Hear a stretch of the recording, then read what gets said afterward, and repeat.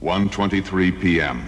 A crowded subway train starts its run from Pelham Station in the Bronx. Anybody who tries to rise is going to get shot.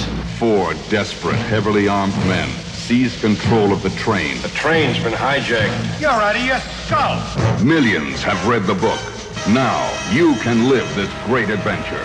The Taking of Pelham 123, Certificate AA. Now showing at the Leicester Square Theatre, Odeon Marble Arch, and Odeon Kensington. Also from Monday at New Victoria.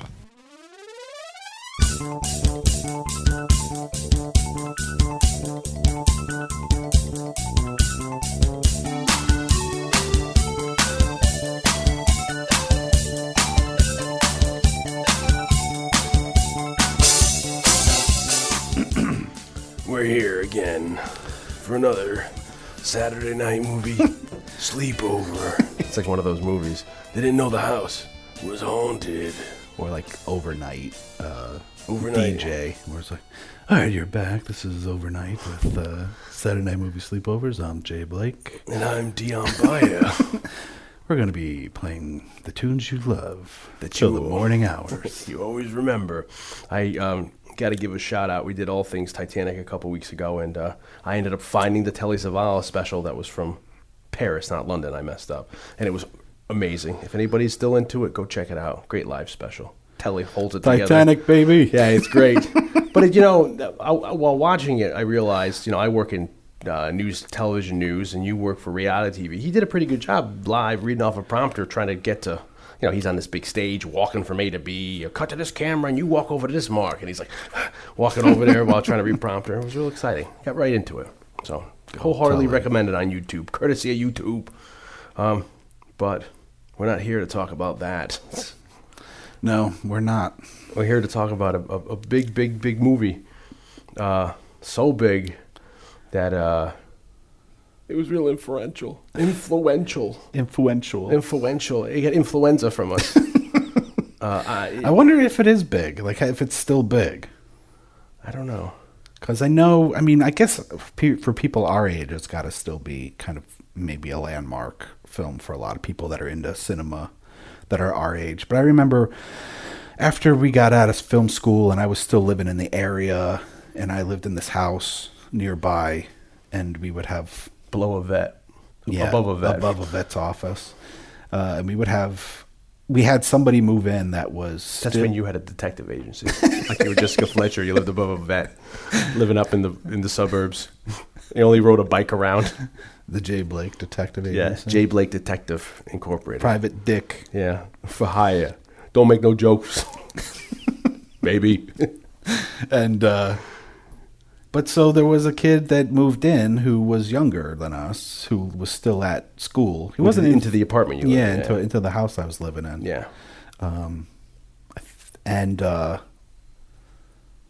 He wasn't in the film program, but he was interested in film and was in like the media arts program or something. He was going to the school we went to, Burgess College. Yeah.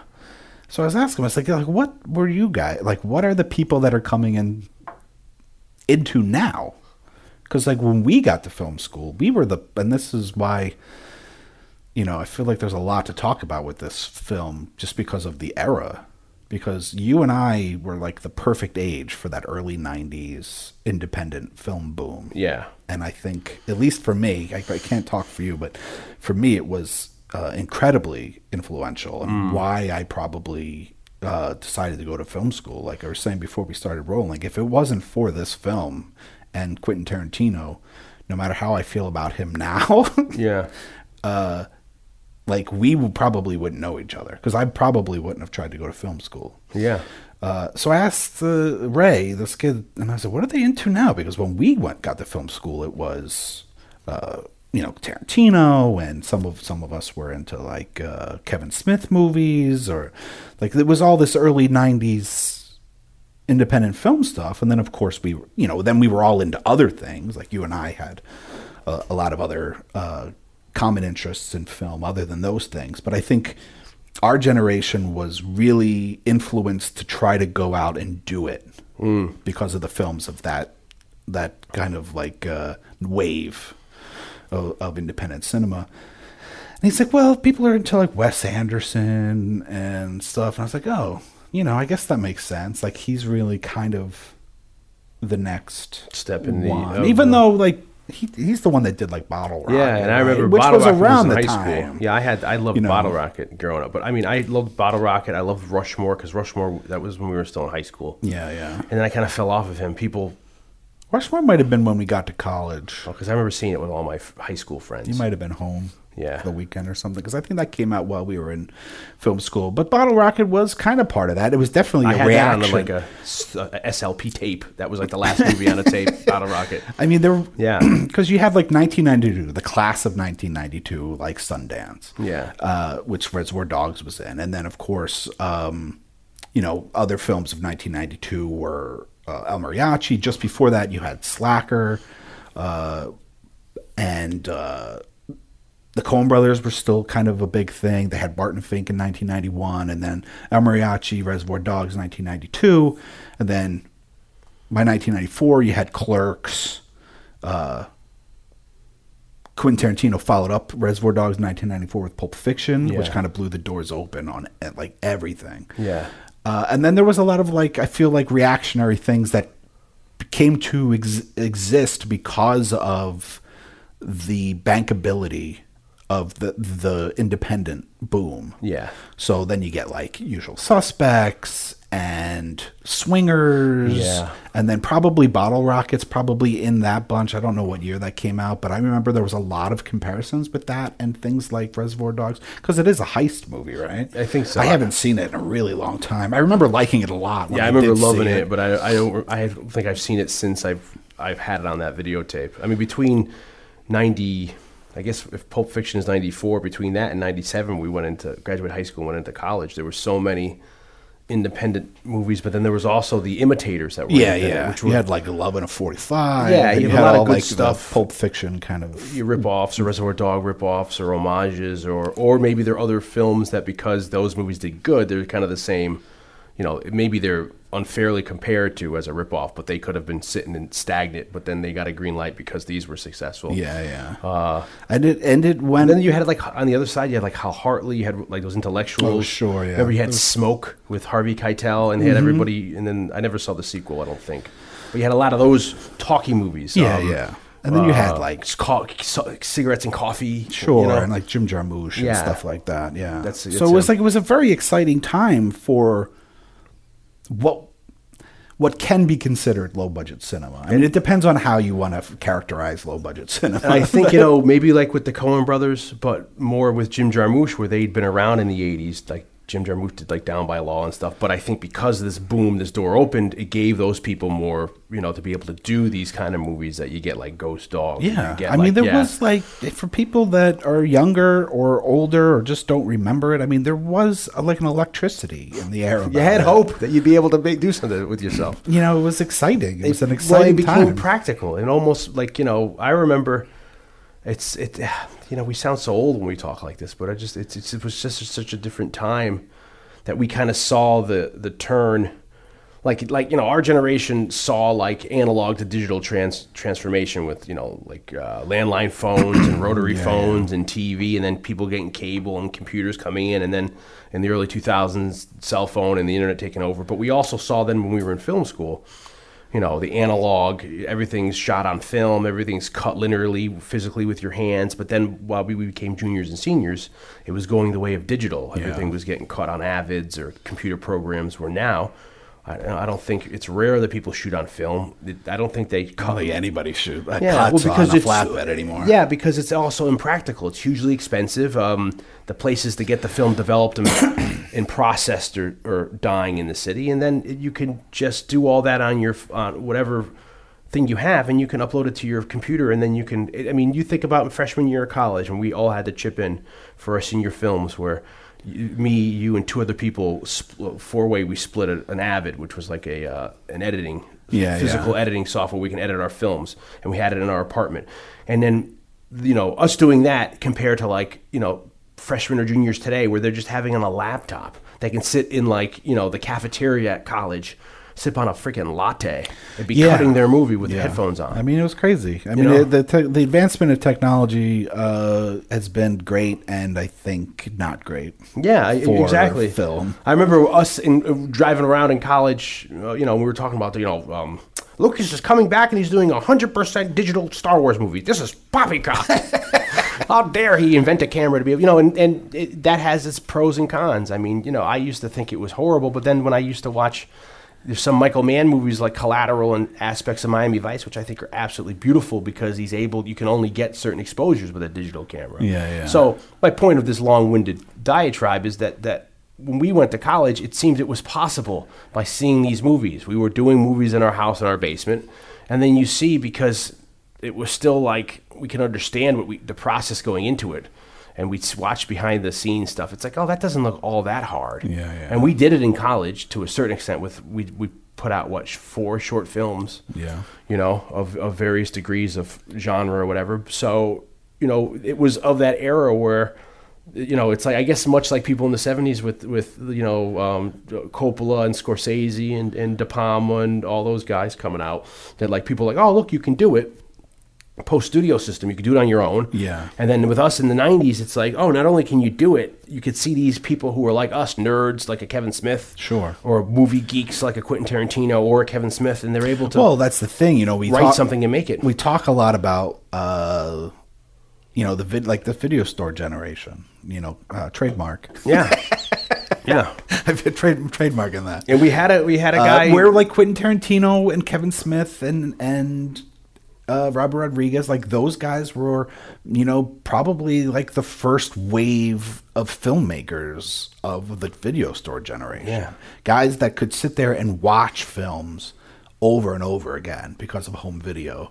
And so that's why you watch Reservoir Dogs and El Mariachi, and you see like a lot of influences. Not to say that filmmakers weren't always influenced by other filmmakers, but there's something about like the excess of repeat viewing. Well, it's like the availability too. I mean, in the old days, we've talked about many times, where prior to home video, people really didn't get access to their favorite movies unless it was another format like a book, or a soundtrack, a record, or hoping to see it in rerun on television, or like a 5-minute cut of it on 8 millimeter, or hoping for a revival in the cinema. So when you have, when you don't have the accessibility to like a film print of it to screen yourself, it does get harder for people. That's why you find out people went to see this movie like 30 times when it was there, because that was the only time they were able to see it. But then when you get into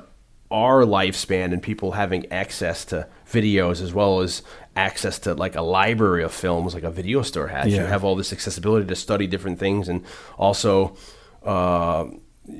you have stuff available to you that you probably wouldn't have never had availability to prior to that, or would have thought of watching, because you have different sections and genres in a video store. And the listeners today have a great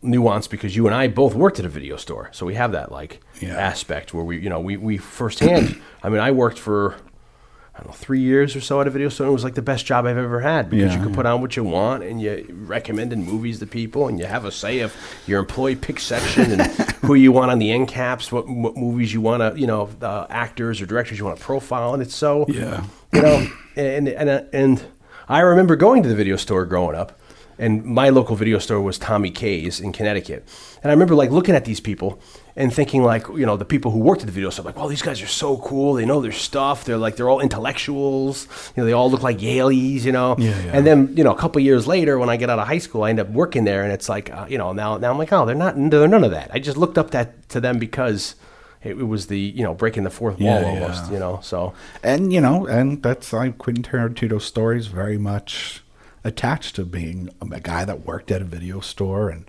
just watched a lot of movies. I probably didn't see this movie in 1992. I honestly probably didn't see this movie until after the success of Pulp Fiction. Yeah. But, we talked a little bit in in many podcasts, but recently I think in Wayne's World and stuff about, taking a video camera and making movies with your friends. Yeah. Big deal for you and I. Yeah, big deal for you and I. And aside from something like To Kill a Ninja, which has captured the imagination of a lot of people that that I talked to, and people on Twitter. People even got a tweet that somebody wants to remake To Kill a Ninja. Well, and give them background of what To Kill a Ninja was. The epic. To Kill a Ninja was the first film that I made with my first video movie that I made with my friends, and I think it was me and Pete, my buddy Pete. We were bounty hunters in the thick of the woods hunting down a ninja, played by our friend Paul. Sweet. And that was that. But shortly after that, we went through a huge crime drama phase. Yeah. I mean, and that was fueled directly by a love that was growing between us and the films of Quentin Tarantino, and then Martin Scorsese movies and stuff like that. So we did like a movie called Hodgepodge. I remember Hodgepodge. Which was kind of our Pulp Fiction. Yeah. We did some other movie. It's funny because I was just recently exchanging a couple emails with Chuck, who was part of that group. High school friend. Yeah, which I don't talk to any of those guys really anymore. There's no real reason behind it. Just you drift away. You know? Yeah. But every once in a while, I'll email with Chuck, and we were just reminiscing about the old days. And he pointed out that there was some movie, and I can't remember the name of it now, but there was some movie which was like maybe the third or fourth movie I made with them, where it was like our version of Pulp Fiction, and we hadn't even seen Pulp Fiction. No, that's an interesting road to go down, because I remember, for me, my upbringing was I was around the time of Geraldo with Al Capone's Vault, and then Brian De Palma's Untouchables came out. I became a big gangster movie fan, and that's when I watched early gangster cinema and heist films of the 40s and 50s, and then I was exposed to stuff. And then getting into the 90s, it's like I remember Reservoir Dogs being on pay-per-view, and me catching a scene of these guys in suits yelling at somebody in a chair, and then that was all I remember of it. So I didn't know if that was just a scene or I didn't know the context of it. And then a year or two later, I remember being in the cinema, seeing a preview for Pulp Fiction, saying this movie looks so weird, not really interested. But then my dad was a couple weeks later, was like, hey, come on, let's go to see the movie. You take one of your friends. And I took a friend of mine, and I had to convince him to come. Because he's like, I don't know, it kind of looks stupid. And I was like, no, I think it's the buzz is, I'm telling you that back then. It's supposed to be the buzz is great. Yeah, if you look at the variety, all the trades, they say it's really great. So I remember us going, and as soon as we got into the theater, probably within the first scene or so, Pulp Fiction, you realize there that this is going to be good. Something's going on. Yeah, and it was completely it's like you're watching. It's kind of I guess I can equate it to seeing a movie on opening night. When you see I saw Jurassic Park or Terminator 2, it's like something's going on, and that's how Pulp Fiction was. And then I remember, for me personally, the horrible ad campaign for True Romance, where I remember seeing commercials for it, and I'm like, this looks like just a romance movie. And it's like, this doesn't appeal to me at all. But then after seeing Pulp Fiction, I went back to see what this other guy did. I saw Reservoir Dogs, saw Pulp Fiction, and then physically viewing them. My friend and I, Martin, who I saw Pulp Fiction with, we did a double feature on a night. He slept over. We rented Easy Rider, and then we rented Reservoir Dogs, both movies we hadn't seen. I guess that's kind of exemplified of independent movies of the era. So we did Easy Rider. We made a movie in the basement. We were making fun of our social studies teacher in high school, and we had purchased, because music was big for us, the Pulp Fiction soundtrack. So we played Jungle Boogie on in the background, and it's him annoying coming into class, and I'm the teacher you got to turn that Jungle Boogie off, and then after we got bored of making Saturday Night Live skits, we sat down in our basement and we watched Easy Rider first, and it bored the shit out of us.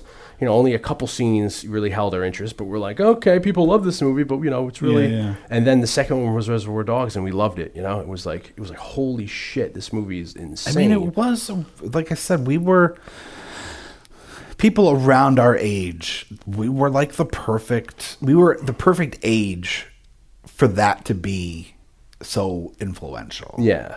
We were young, we were impressionable. And what was popular, too, I mean, Goodfellas was huge. I mean, Godfather 3 kind of came out, so you had gangster movies in the psyche. Yeah. For myself, I was huge. I had known there's a Stanley Kubrick movie called The Killing, which has similarities to this, which I was a huge fan of at the time because I loved Kubrick because of The Shining. I was a big Shining fan as a kid, so then I went and looked at his other stuff. and I was a big Cagney fan, so White Heat was big for me. So these heist films I had seen, like The Asphalt Jungle, when I saw this, I was like, this is because I'm sure if you look at it now, you can probably think of like Michael Mann was doing heist films. But it's like I couldn't think of like popular heist films back then. You know what I mean? Yeah. So to see something like this was just so new and odd, and it had people you knew, and it was so different. But then it's like a stage play. Like nothing really happens in it. No, I mean it definitely could be a play. I mean it's one of those movies when we talked about Breakfast Club. Oh, yeah, that's yeah. another film that like could definitely be a stage play. And I'm sure as we looked on the internet, people have done productions of Reservoir Dogs as a stage play. And even there's a point where we could talk later where they recast it at one of those script readings with all African-American actors. And I think that's such a great idea. Yeah. Because I think that just lends a whole different thing to it. And Tarantino, I mean, I loved... it was so new and fresh at the time, the dialogue, and I was a big music fan, so it was great to then, in conjunction, with going to see the movie, you can go out and buy the dope-ass soundtrack that was awesome. Sure. And Pulp Fiction had a soundtrack I picked up on. As soon as I saw Reservoir Dogs, I went and found that soundtrack, and then, other movies, like then the Rodriguez movies were coming out that had soundtracks, and then like... you have like The Get Shorty had a great soundtrack, so then you start getting into soundtracks. Yeah. And that was half of it for me was, like what Scorsese would do. He had great soundtracks for Goodfellas and Casino. So that always been a big thing with me, music and film. So that hit upon me. So it was just, you're right, it was hitting on all the right cylinders for me and for like a generation that was just so amazing. And I guess it just was inspiring. You're like, we thought we could do stuff like that. Yeah, But boy, were we wrong.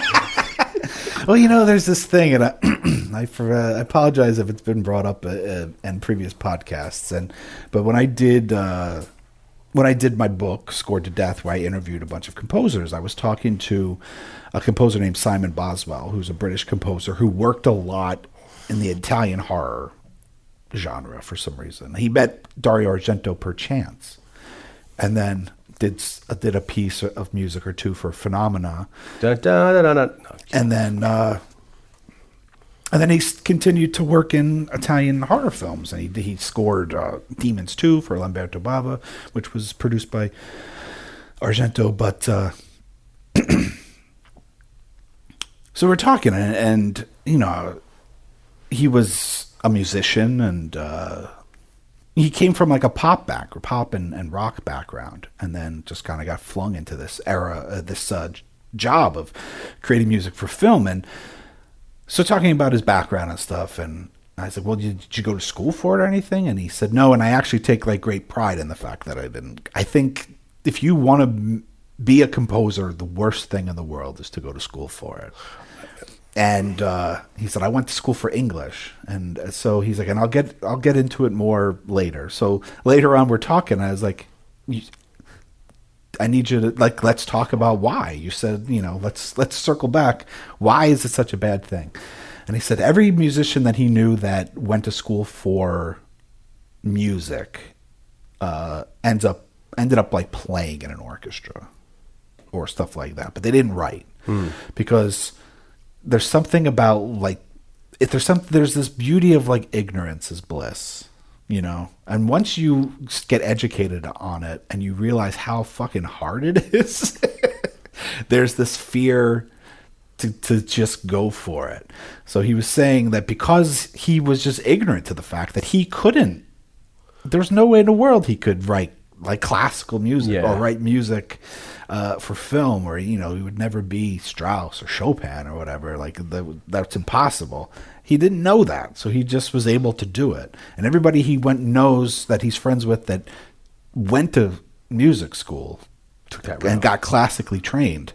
None of them went into composing. They all just kind of read music and play it. Session players. And I feel like that is, at least for me, I can only talk for myself. That is a big, when he said that, and I was like, yeah, like that's true. It's true for me, for sure. Like going to film school in a lot of ways was like the worst thing I ever did. There's a huge dichotomy here if we start talking about our film school experience, where off the bat, the job I work in now, which I said was television news, on the tech side, I'll make an omission that I hope my parents never hear, but I didn't need to go to college at all for this. Yeah. So that was kind of a waste. But on the other side is, you and I went to such a great school at the time that, SUNY Purchase at the time, it was held in such a high regard. Yeah. It was kind of like At the time, it was quite literally the best undergraduate film program in the country, and it was probably the only conservatory. It was the only undergraduate film conservatory, and it was probably the best undergraduate film school. Of course, then if you get to the graduate level, you get like the USC, UCLA, NYU, stuff like that are more prestigious and blah blah blah. But for undergraduate, we probably went to the best film school at the time. Yeah. A lot of things have changed since. And then there was a really hard audition process where you had to submit stuff. They wanted a scene, they wanted an essay, and then if you got an what do you call that? An interview. Yeah. You go down there, and then I think it was like 250 people were applying a year, and they were only picking like 20. Yeah. Or so. It was really prestigious, and then at the end of every year, they would have a review, and they would look at the work you accomplished, and then they would basically decide if you were going to excel in the program or they're going to ask you to leave, that they don't think you're making any progress. Like they would just kick you out. Yeah, and I remember a couple people were kicked out of the program when we were there, so that was always the Apparently big thing. they would kick more people out in previous years. Yeah, well, they kicked a couple people out. But they did kick people out. Our freshman and sophomore year, some people I were got kicked put on out. probation after the first year. Did you? I got in trouble because somebody thought I was drunk in class, but that was a completely different thing. But so our school, SUNY Purchase, was at the time was kind of like the poor man's NYU because. Yeah. If you went to like a school like NYU, it was all theory, and they weren't even touching equipment until like sophomore or junior year. Where freshman year, they also said to us in the interviews, you have to understand what you're getting into here. You're going to just have whatever your major is, that is going to be your focused, center. You won't be learning math or whatever. So that was an allure for me because I didn't really want to learn anything else. No, I mean, because you had like I forget what you call them now, prerequisites or required classes. You needed to have like one. You basically, for the most part, had to have like one class a semester that wasn't your major, just to get enough credits to graduate. But that's only but you could do anything. Yeah, and that was, you think about people who were undeclared in our school as well as people who went to other film schools. You still had to take, probably math, a foreign language, economics, or whatever. Where ours was just, we were studying the film theory and craft, but then like literally 90% of our credits to graduate came from film. Our major. Yeah, and then as well as we were already getting introduced to like film equipment, and we were doing scenes, we were videotaping, we were acting, and then by the end of the year we were making a freshman film. Yeah, we were shooting on 16 millimeter. Yeah, with Bolexes and stuff that they used back as far back as like World War II, those wind-up cameras and stuff. And so by the end of the freshman year, we all had to have a film made. Either be black and white or color, if it had sound, if it didn't have sound. And that's a feat that you don't really see in a lot of places. So we kind of felt like we were, participating in that independent film boom. We're like, this is how they're doing it. This is how these guys have gone out and making movies. And today I think that's completely lost on people who you can take your iPhone out and you can make a movie on your phone and send it, and you can do stuff where it was so hard, you forget using a video camera that your parents owned. Now we're using like lights and stuff, and it's just a completely different animal. I mean, there's, I had a love-hate relationship with it. With making film or the school? Or the whole process? The school and the whole process. I mean, I loved learning about it, but I do think it was a deterrent. I don't think we got as much practical advice and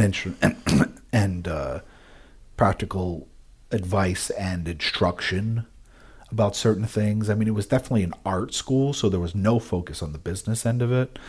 And I also took it upon myself to make the most of it, and I feel like a lot of people didn't that we went to school with. Like, I shot a shitload of stuff. Like, I wanted to learn how to do it. I really was there to learn how to do everything. Yeah. And so I ended up graduating with like a double major in directing and cinematography because I ended up shooting enough films to qualify for and I directed my own film. So I really enjoyed the shooting aspect of it, shooting film anyway.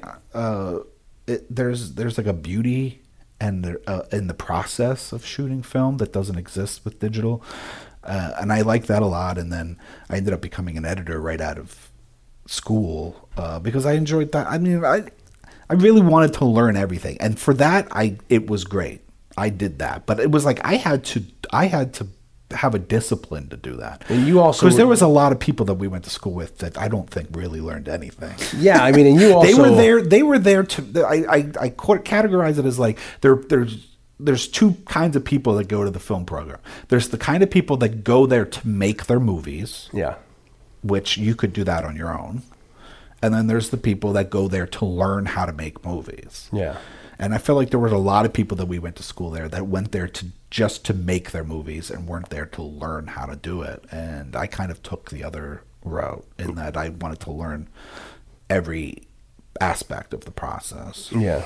And you had to kind of push for that, too, to get the director of photography degree. Yeah, because there was a thing when you graduated. I mean, in a nutshell, like you could either direct your own film at the end of your stint of your 4 years, and then get your degree in directing film, or if you found that you had an aptitude and you liked shooting, you could shoot 5 films for other students, be the director of photography on 5 films, and then just shoot a scene of your own stuff, like one scene. Yeah. But I ended up shooting 5 films, shot my own film. Yeah. And directed my own film. Yeah, You shot mine. Yeah, I shot your film. I shot like 5 or 6 films that year. Yeah. So I ended up kind of getting enough to have both. Yeah. Stressful, Blake. Those are stressful times. Those were fucking stressful times. Yeah. But that's the aspect I loved about film school, where as much as I say we didn't need it for what we do now, it's like you did get a theory, you did get the aptitude, it did open me up to a lot more stuff I would never have seen. But then, much like you say, it's kind of like there is a certain degree of like having your head up in the clouds there, where they don't really, they're like, okay, here's your piece of paper, your degree, and then you have this shitload of college debt, as well as, you had to pay for all your film that we were shooting on in the processing. And it's an expensive thing. Yeah, I mean, my senior film I think cost like over $10,000 to make. You know what I mean? You're not paying the actors, but you're using professional actors, and you have to pay their way. You have to pay for their food. You have to, any kind of other services. There's a budget for your film you have to provide for. You have to provide for everything on that end. So when you get out of school, they give you a degree, and then they don't really give you any advice of how to get into the industry. Or there's no kind of, at the time, there was no program to like, okay, all you guys we're going to start giving you references, or we're going to try to put you in at this company. Yeah. It was just like, okay, goodbye. It's like you're getting kicked out of your parents' house. It's like the jerk, like they're leaving the cabin. Yeah. And I it's mean, like, they were helpful in helping, for me anyway, they were helpful in finding work, but not the kind of work, not to help make a movie. But anyway, I mean, this is we kind of got off on a we're venting. Yeah. We got off on a venting tangent. And the last note of that is that, we know a lot of people who just went home and didn't do anything with their degree. Yeah. Because it's just, you go home and you move back into your parents' basement or whatever, and you have a lot of debt, and then you're stuck up in upstate or wherever the hell you came from, and then it's like you got to stay close to like New York City or a city that has a film industry in it, like if L.A. or San Francisco. And and it's just a lot of things had changed it was amazing how much stuff had changed from when we started to when we were leaving. Yeah. Even the technology and the business. Because when we got out, we didn't know what the hell to do because it was making that digital changeover. Yeah, now everybody's shooting on like crappy DV. I mean, it wasn't even, the DV technology wasn't even there yet, and people were trying to make. Anyway, I mean, this is I apologize for the tangent, but I mean, it is all kind of, for us, it's all very close to the vest. I mean, it's all part of it. Of this, I mean, we're talking about Reservoir Dogs today, and it's kind of we got on it because of kind of the importance of this movie to us. Since film school, blah blah blah. I mean, things have changed a lot. Tastes change. We grow up. We have different tastes. In stuff that we had then, just because of sheer life experience and age and you just start to, and you just get experienced to more stuff, and you start to experience more things. But watching Reservoir Dogs today was like this weird flashback, back in, it was a very important film. I do still enjoy this one. I went through an anti-Quentin Tarantino phase. Well, when you went to film school, you kind of turned your back on some of because you found horror, and you kind of you excelled that way. Yeah. So you were kind of you're almost like, when you're like a kid and you go rebel against your parents, when you got to film school, you kind of turned your back on those movies. There was a lot of eye-openers. The high school movies we liked, the mob movies and stuff. Yeah. It was, I will say that I will give... You'd have stronger opinions than I would. I kind of kept everything and a more lot endearing. of that was an immaturity. I've come to... There was a period there where I became really snobby about stuff, and I had very strong opinions, whether right or wrong, and I was very vocal about them.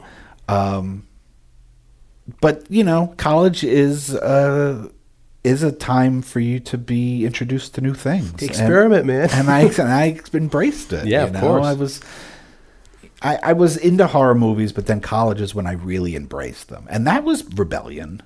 I don't think I knew that at the time, and I don't think in any kind of conscious way, and the embracing of horror movies during our film school years. But looking back on it, it had to be. Oh, well, you look. It had to be like a rebellious thing. Where we were in the film school, and then where we were within our class, and the people that were there. You got a lot of people who were very kind of elitist, and they had their idea of what they liked and didn't like, and they were very vocal about it. So they would look down on a lot of things, and sometimes undeservedly so. So stuff like this, where it's like, no, you shouldn't look down and say horror, but then you praise some filmmaker that is making, films for, But the beautiful thing about going to school in such an intense program like that is being in the thick of the shit with other people. Other enthusiasts. And so you start, just through conversing, you start to get in, not aside from just being shown things for school. Yeah. Having a class a semester where all we did was watch movies and analyze them. Aside from that, some of the biggest influences come from your fellow classmates. Yeah. Just talking about things that you like, what you've seen, showing each other stuff. So it was a very... fertile time for me intellectually and educationally in that sense. And so there was just so much to explore that, you're right. I did kind of, I think, turn my back on some of the stuff that got me there in the first place. But it was only because it was like, Willy Wonka opening up the little door. It was like ding ding ding. It's little on one side with me, and you're eating everything. In a world of pure imagination. It was like, oh my god, there was this whole world of imagination that I didn't even really know existed, and it was a really great and beautiful time. It's that stuff I look back on those times as very fondly, and of course those are the things that made me who I am now. Like I was conversing with somebody on Twitter who's 19 and very into cinema and horror movies and stuff, and I just said to her, I said, I'm jealous of you, because the movies that you fall in love with right now are going to be the movies that you love for the rest of your life. Like, you don't know it. But that's the way this is going to be. So odd, like, you don't realize that within the next couple of years, the movies that you fall passionately in love with will shape who you are for the rest of your life. And it seems like there's so much more shit out there now. There's just so much more of a gluttony of it. There's just, like, when we were that age at that time, there was much more like, almost like tent poles of movies or flag posts. These are, but now it's just, there's so much out there. There's so much to disseminate.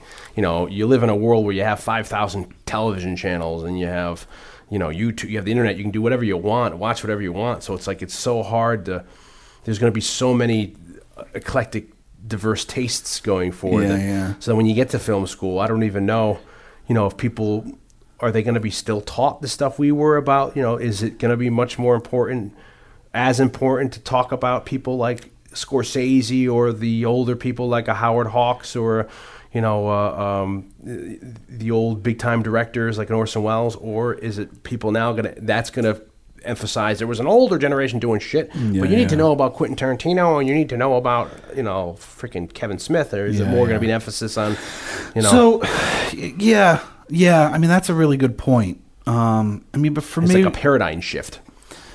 But the point I was making was, like, I did go through, like, an anti-Tarantino phase in college, definitely post-college. Which I did too, and I still do. Yeah, like, I hold strong opinions on them. Now I'm just kind of, like, indifferent. For me now, it's like, as I've matured, it's like, why not like something? Or why talk, why be vocal about that? Like, in maturity, I've just been like, it's all good, baby. Yeah. Like, who cares? Good, baby. Like, everybody can like their thing. Yeah. Everybody's got their little thing. It's all right. Just come on in over here. And I enjoyed it. some of the more recent stuff, but there's definitely he has a style, and God bless him. I mean, it's what makes him him. But there was this early 90s very talky way of writing for cinema. You hear it in Kevin Smith's movies. Yeah. You hear it in Quentin Tarantino's movies, this waxing poetically about pop culture. And then you had all these side movies that came out in response to that you had that happening. And Reservoir Dogs is like the perfect, it opens with it. Yeah. This discussion about Like a Virgin. And I was like, oh, yeah. This is what movies were like in 1990. This is what independent movies were like in 1992. People just talking about fucking nothing. Yeah, and it has no really... and it's why I'm sorry to interrupt you, but it's why, like, that movie Juno came out, was a big splash, or whatever that... I forget the woman that wrote that movie. Yeah, I know. And, like, she's gone on to write stuff. She wrote that movie, like, Jennifer's Body or something, the one with... Oh, yeah. I tried to watch that, and I just turned it off because I was like, this is a style of script writing that I'm just, like, not interested anymore. There's nothing wrong with it, but conversations about who's the king of gore, Dario Argento or Herschel Gordon Lewis in Juno, it's like this I've never seen was either this one. movie written in 1990? Well, that's another interesting thing where you're hammered. You have all these, again, I don't want to say elitist, but people like at a authoritative kind of like position to you, and you write a script that say has some of this, and then they'll tell you can't do this. This has no relevance on the plot. You got to have the plot move. It's got to be tight. And then you look back at these movies, and you have complete conversations and scenes that have no bearing on plot. Maybe you can make an argument for character development. Sure. But it's like, now you learn that, like, shit has to be lean. Everything has to go. Like, we talk about perfect scripts where, like, there's not a shot or a word that isn't. Well, I think there's some of that. We were talking about it with Slapshot. Yeah. There's scenes that, like, it was the 70s, and there was stuff like those scenes wouldn't make it into it. Yeah. I was just having a conversation the other night. Oh, the entire 40th reunion now of Smokey and the Bandit, because that turns 40 this year. Like, the entire movie's that. You know what I mean? But it's great, Yeah, I mean... But you had a time where you had people, we were being taught that this is the way you do it, but we're like, but we're looking at our heroes are doing it a completely different way. Yeah. Well, that's the thing. I mean, I think there's something to be said for, like, you have to know the rules before you can break them kind of thing. But it was that early 90s talking at excess about stuff, about, intellectualism or or just pop culture. It was a thing. I mean, like I said, Smith does it, and it's those things that turn me off about those filmmakers' films now when that happens. Well, they're still kind of doing it. Yeah, because they're still doing it, and that's their style, and that's totally fine, and there's people that love that about their movies. But for me, it was just something that I kind of graduated past, and it's just like, like when I saw Red State, which is Kevin Smith movie, it was great until, like, then there's, like, this last scene where I think it's like John Goodman, and there's a dialogue scene at the end of it, and then not that scene is bad or that the movie's bad or anything, but it was a harsh reminder, like, oh yeah, this is a Kevin Smith movie. He has a very specific style of writing dialogue, and it's his thing. Yeah, and that's totally fine. But it's a very interesting. I wonder why that style of dialogue writing, like, what was going on. It would be an interesting study to try to figure out, like, what was going on that style of dialogue became a thing in the 90s. Why did these writers, filmmakers gravitate towards that? Well, you had a lot of stuff going on, like a favorite of mine, it's Robert Altman film Shortcuts. Sure. So you had stuff like, where they'd have these little vignettes put together that was all talk, or you have like Glenn Glary, Glenn Ross. So you have like a lot of stuff coming out, in the late 80s and 90s. There's a difference between a lot of dialogue and the kind of dialogue. Oh, yeah, or it's just... I mean, you could look at like a movie like A Dinner at Andre's or whatever, where like that's just two guys sitting around having dinner and talking. Or like coffee and cigarettes, or cigarettes and whatever the hell it was. Yeah, where it's just about nothing. So it's, and then you got those, like, smoke. I think the entire movie takes place in a smoke shop, of like a cigar store that Harvey Keitel owns in Brooklyn. And it's like them just talking about stuff, and it's such a forgotten era of like watching black and white films, and then another filmmaker that we should at least acknowledge, which completely, I don't know why I slipped through the cracks. I mean, you had like Spike Lee was Spike Lee's also huge part at the of time. Part of that. He's in the 80s, but She's Gotta Have It, and going into like Do the Right Thing and all that, and he's doing the same, and he's influenced, it looks like, as well, as right out of Scorsese's. He's doing a lot of stuff out of Scorsese's playbook and stuff like that, and he's huge into that too. And you have a lot of people who just all successful and stuff doing things, and I think it coalesces into this movement of, I think, especially with Reservoir Dogs, what was popular at the time was like the crime gangsters, and then doing a movie that was so unique where you don't see the robbery. And that's kind of ingenious, but at the same time, they did it for budgetary restrictions, but it becomes... Yeah, it's like, again, Glenn Glary and Glenn Ross. You don't see this robbery that happens, and it's robbery. And then, robbery is wow, great. Yeah, crazy.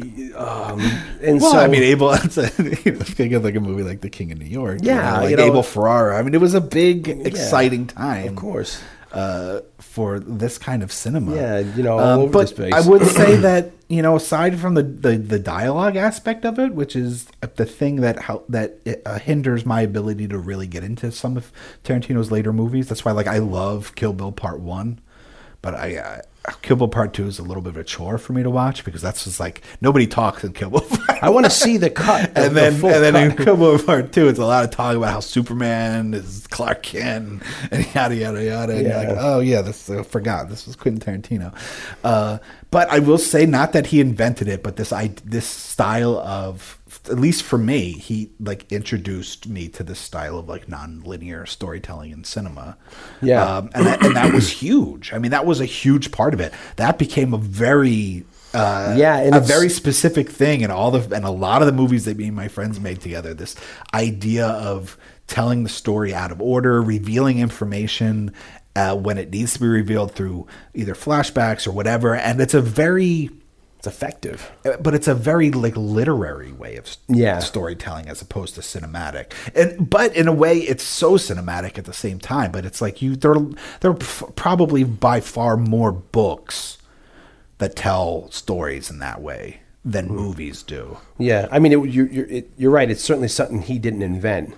I mean, you have, like The Killing does some of that, and you have like Rashomon. But it's weird to think that he put it on the map in the early 90s where it became a thing. And then it became like a film thing to a point where people are like, are you going to be able to follow along? You'd ask somebody older. But then now it's just such old hat where I think back, like, why would I ever think that someone wouldn't be able to follow something that's out of... But it's like, I guess it's the education or the evolution of the viewer, sure, with simple plots to like convoluted plots. So it's like, it is a very interesting device where you look at the script for True Romance, it's the same way, it's non-linear, but then I guess Tony Scott just decided to put it together chronologically, but it's something that he certainly Quentin Tarantino really excelled with, and people really liked. Sure. And like Reservoir Dogs, I could totally see Reservoir Dogs as like a novel. And then you get to like the Mr. White chapter. Yeah. And then we get this backstory as we're going through it. It's very, and he even uses chapter headings. I mean, it's almost like he obviously is a student of pop culture, a student of cinema, but in a way, and I don't even know if he would argue this, that he's definitely, even maybe more than a director, he's a writer. And the way I think he approaches film and the way he makes movies is very literary, and what's more important is the script, I think, in a lot of his movies, maybe not all of them. Something like Kill Bill, maybe not, because there's so much action. I mean, it's very action oriented. I mean, it's definitely a very specific homage to certain kinds of cinema. and those kinds of cinema that he's homaging are not known for their scripts. It's like Django too. Django's doing that to the Western. Yeah, You get a lot. I mean, what's his face? The other one. What's the last Western he just did? A Hateful Eight.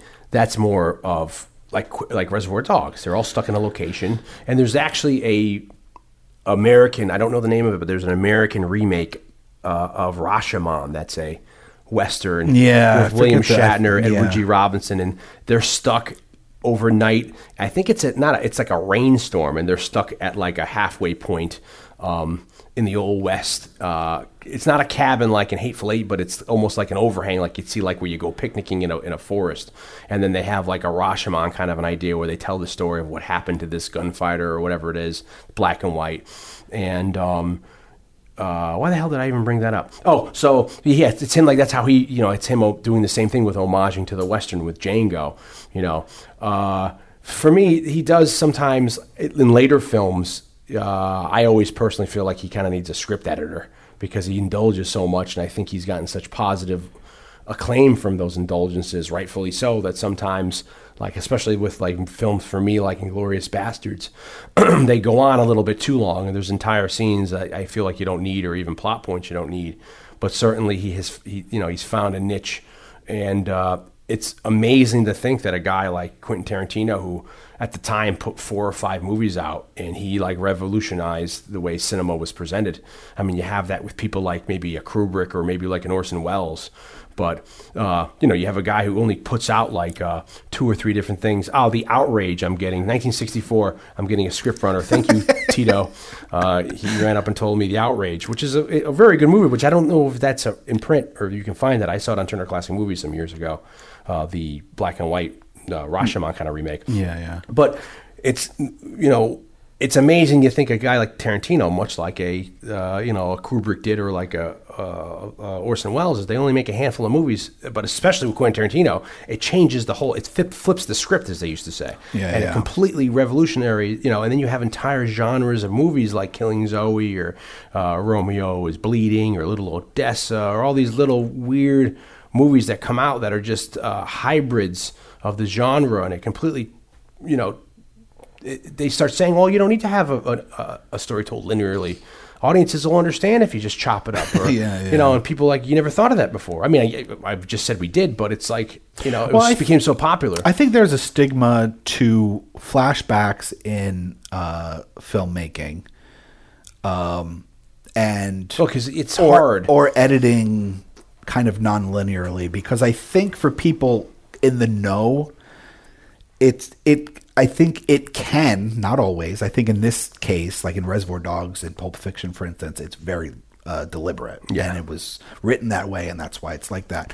But and as people it's very film school in that it can reek of exposition, but also of like, this didn't work. Like, we shot a movie and it doesn't work in the editing room. So we have to try to figure out. So now we have to figure out backstory. We have to do some reshoots. We have to explain what the hell's going on. How are we going to insert this in? Fuck it, we'll put it in a flashback. We'll make it stylistically interesting. Just put a dissolve in. There is a certain. I think there's a certain truth to that. And you know what? And if it's done wrong, it can derail a momentum of a film. If you, that's like, I'll take an example. There was a movie, Pearl Harbor, that came out some years ago with Ben Affleck. Yeah. And it's like, I think the Pearl Harbor attack is like an hour long because they keep stopping for others. And it's like, stop, just let me see stop cutting these slow sequences, and you're cutting back and you completely ruin the action sequence or whatever it is. So I think it's very... it's again going with the even if they don't mean to be, the educated audience nowadays, where people don't have patience for almost this is going to be a flashback, and I don't want to see. Well, there's a horror movie that I believe is British that you requested that I watch, and I'm not going to mention it because I don't want to seem like I'm trashing on a movie. It's a perfectly fine movie. I enjoyed it just fine. You're gonna have to write it on a piece of paper. Well, maybe I'll know. Maybe I'll know by you saying it. You wanted me to see it because I don't know. You were like, I want to discuss this with you. No, I mean we can bring it up because we're not disparaging it. It's just a movie. I mean, I think 'Cause what, it takes what I such a have to right say about turn. it might seem disparaging. That's why I don't want to disparage it. Yeah, I don't know. I agree with you because there's two different ways of looking Because at it. because you basically you were like, So this movie was recommended to me, and I saw it, and I couldn't. It started out to be one movie, and then it completely took a right hand turn. Yeah. and it turned out to be this completely different movie that you don't see coming, and you're like, wow, that's really refreshing and cool. But then when you watch it, you're like, well, it's just basically like they shot one movie, got in the editing room, realized it was not working, and they wanted to put this. You're like, do you get it? And I was like, I don't think there's anything to get. Yeah. I like it totally. And as an editor, maybe I'm more sensitive to it, especially the way that movie begins. Is that it felt to me? I mean, Let's say it's called Kill List. it's called Kill List. Yeah, I had never heard of it. Greg Gutfeld had recommended it to me because I'm always asking good movies. I saw it, and it has a very heavy English accent. Some people have to watch it with subtitles. Yeah. I have an English wife, and I was even sometimes struggling. Maybe because it's just how the mix was. And then near the end of the movie, it takes such a weird turn, and that's what I loved about it. And I think that you have to agree that you loved the allure of that. Like I like the movie just Yeah, fine. that's how but to me, it takes. We don't want to spoil it, but it takes such a weird turn near the end. But there's a certain structure to it, especially in the beginning, where it's jumping around a lot and it's very like hard cutting on things, and it really felt to me like, and it's completely a feeling. I haven't talked to the guy that made Pure the movie, conjecture. and I haven't read anything about it. Yeah. But to me personally, it felt like the way it was edited and kind of constructed, it seemed to me like that happened in post-production. Yeah. It wasn't the plan all the time, that it was probably much more linear, probably in everybody's head made way more sense. And then when they got in the editing room, they realized like, that's not the movie we shot. Yeah.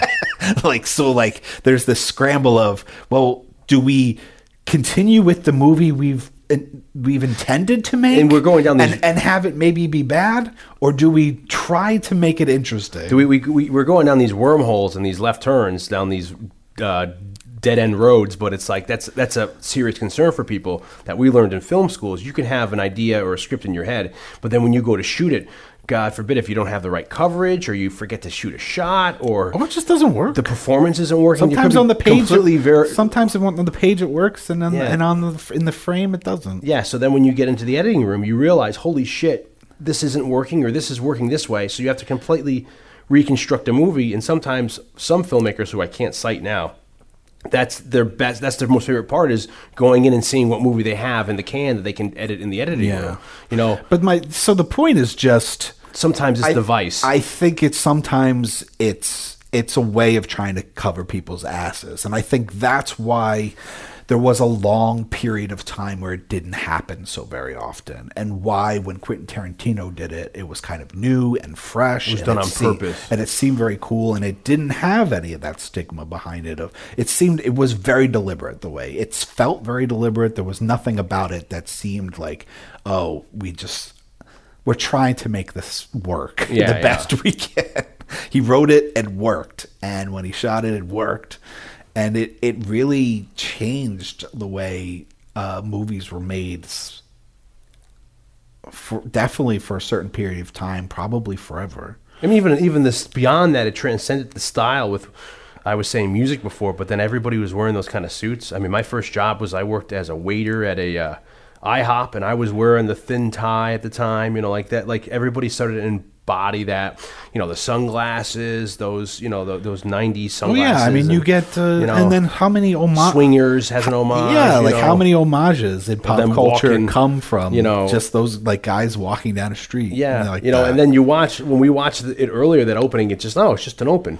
It's kind of slow, over this, but it's at the time it was. It's amazing. I mean, in college, I brought that poster. Remember, I had like a 4 foot by 6 foot poster of that, awesome, hanging on the wall, and it's that was for us that was what we were aspiring to. It was cool, yeah.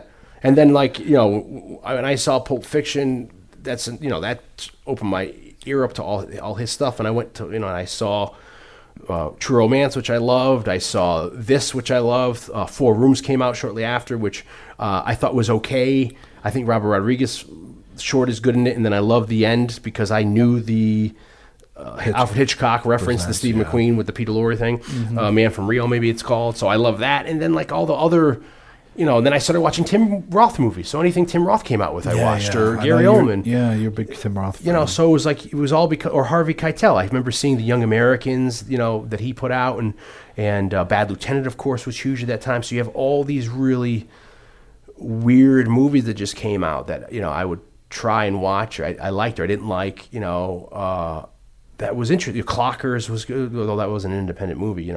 He did with Spike Lee, but it's like all these guys. Michael Madsen did. I ended up, investigating all the guys in the movie. You start to branch off because of this opened the door to investigating a lot of other things. I mean, for sure. It's so weird that today on the radio you'll hear like on AM or FM you'll hear like Stuck in the Middle with You come on. Yeah, and you think nothing of it, but I may be the only one in the world to say this, but that song wasn't popular until this movie came out. It's amazing that it's kind of like what's the movie? Put those old records on the shelf. With Tom Cruise slides in. Yeah. That movie, that song was out. Or it's like, again, Tom Cruise and Top Gun, You Lost That Loving Feeling. It's like the song has a rejuvenation. Well, I think anybody from our generation that hears any of the songs on Reservoir Dogs or Pulp Fiction soundtrack on the radio will think just playing of those movies. It's because we all own those CDs. Yeah, Son of a Preacher Man, a lot of Dick Dale stuff. Yeah. And then like maybe Magic Carpet Ride, but certainly Green Bag, I Gotcha, Stuck in the Middle with You. Sure, man. All those, and there's a couple good ones on Jungle Boogie, by Kool and the Gang. That's all crazy stuff. But he had this style that people loved. Good night, everybody. All right, so now that we've talked for 2 hours about film school, about how we feel about film school, yeah. 1992, we said, the class of 1992. Quentin Tarantino had spent the 80s working in a video store in California. He went to acting classes. He's an extra in an episode of Golden Girls. Yeah, he's an Elvis impersonator. He's one of many Elvis impersonators, which is pretty sweet to look, to find that out. He had actually even attempted to make a feature-length film. Yeah, called My Best Friend's Birthday in 1987. Took him 3 years to shoot. They started in 1984. They were shooting it with friends that he had. A very low budget, shooting out on 16. But because of reportedly a fire at the film lab, which we'll get into, he lost the back half of the film. Yeah, he basically only like 36 minutes of film of stuff. Basically the film's 36 minutes after they shot basically what would have amounted to a 70-minute film. Yeah, they lost it in a fire, and then that script ends up becoming later the basis of True Romance. But you, since we just stopped talking about film school, you have another film school story where the same thing happened to you. There wasn't a fire. No, it wasn't a fire. But I shot an entire junior year. I'm one of everybody's favorite Jay Blake movie. There's a little something called A Day at the Driving Range, which is my homage to Buster Keaton, which we talk a little bit about. And I believe James Hancock even posted links when I did a Buster Keaton episode of the Wrong Reel podcast. We talk a little bit about my love for Buster Keaton and this film that I made. So I was way ahead of the game with script. We cast it. We shot the film. I was the first one to shoot the film of the year. I was so like in October. So ahead of the game. We were due in June. Yeah. So ahead of the game because we were going to do my film, then we were going to shoot your film, shoot other people's films. We were going to roll them out. Because what happens is that if you're all friends, we call ourselves the Five Deadly Venoms. That was our production company, or Backdoor Productions, either one. And the five of us, we'd all interchange. I would do sound on Blake's movie. Blake would shoot my movie. The other kid would be a producer. I don't know if he produced really anything. He just drove us around. But it was a title. Yeah. So what we then would do is we would bank out time. Like I shot mine over like Christmas break or our vacation. You shot yours in the fall, and the other kid was shooting his like in November. The other kid was shooting his like in February. So and then tragedy struck. They lost it. Let me get you tissues. I shot the entire film. They, as in when The he lab, went, yeah. he went to get it processed, get it developed. The film, he just had the raw, the raw scenes he'd shot the film, and then all the footage, all the film that we shot. we found out that we would bring it to a lab, and instead of developing it there, they were outsourcing it to another place to get developed and sent back. Yeah. And the courier, Something happened. Yeah, it got lost. Yeah, maybe It's the bike still messenger lost or something. to this day. Somebody has 16 millimeter footage. Undeveloped footage of Blake's real movie.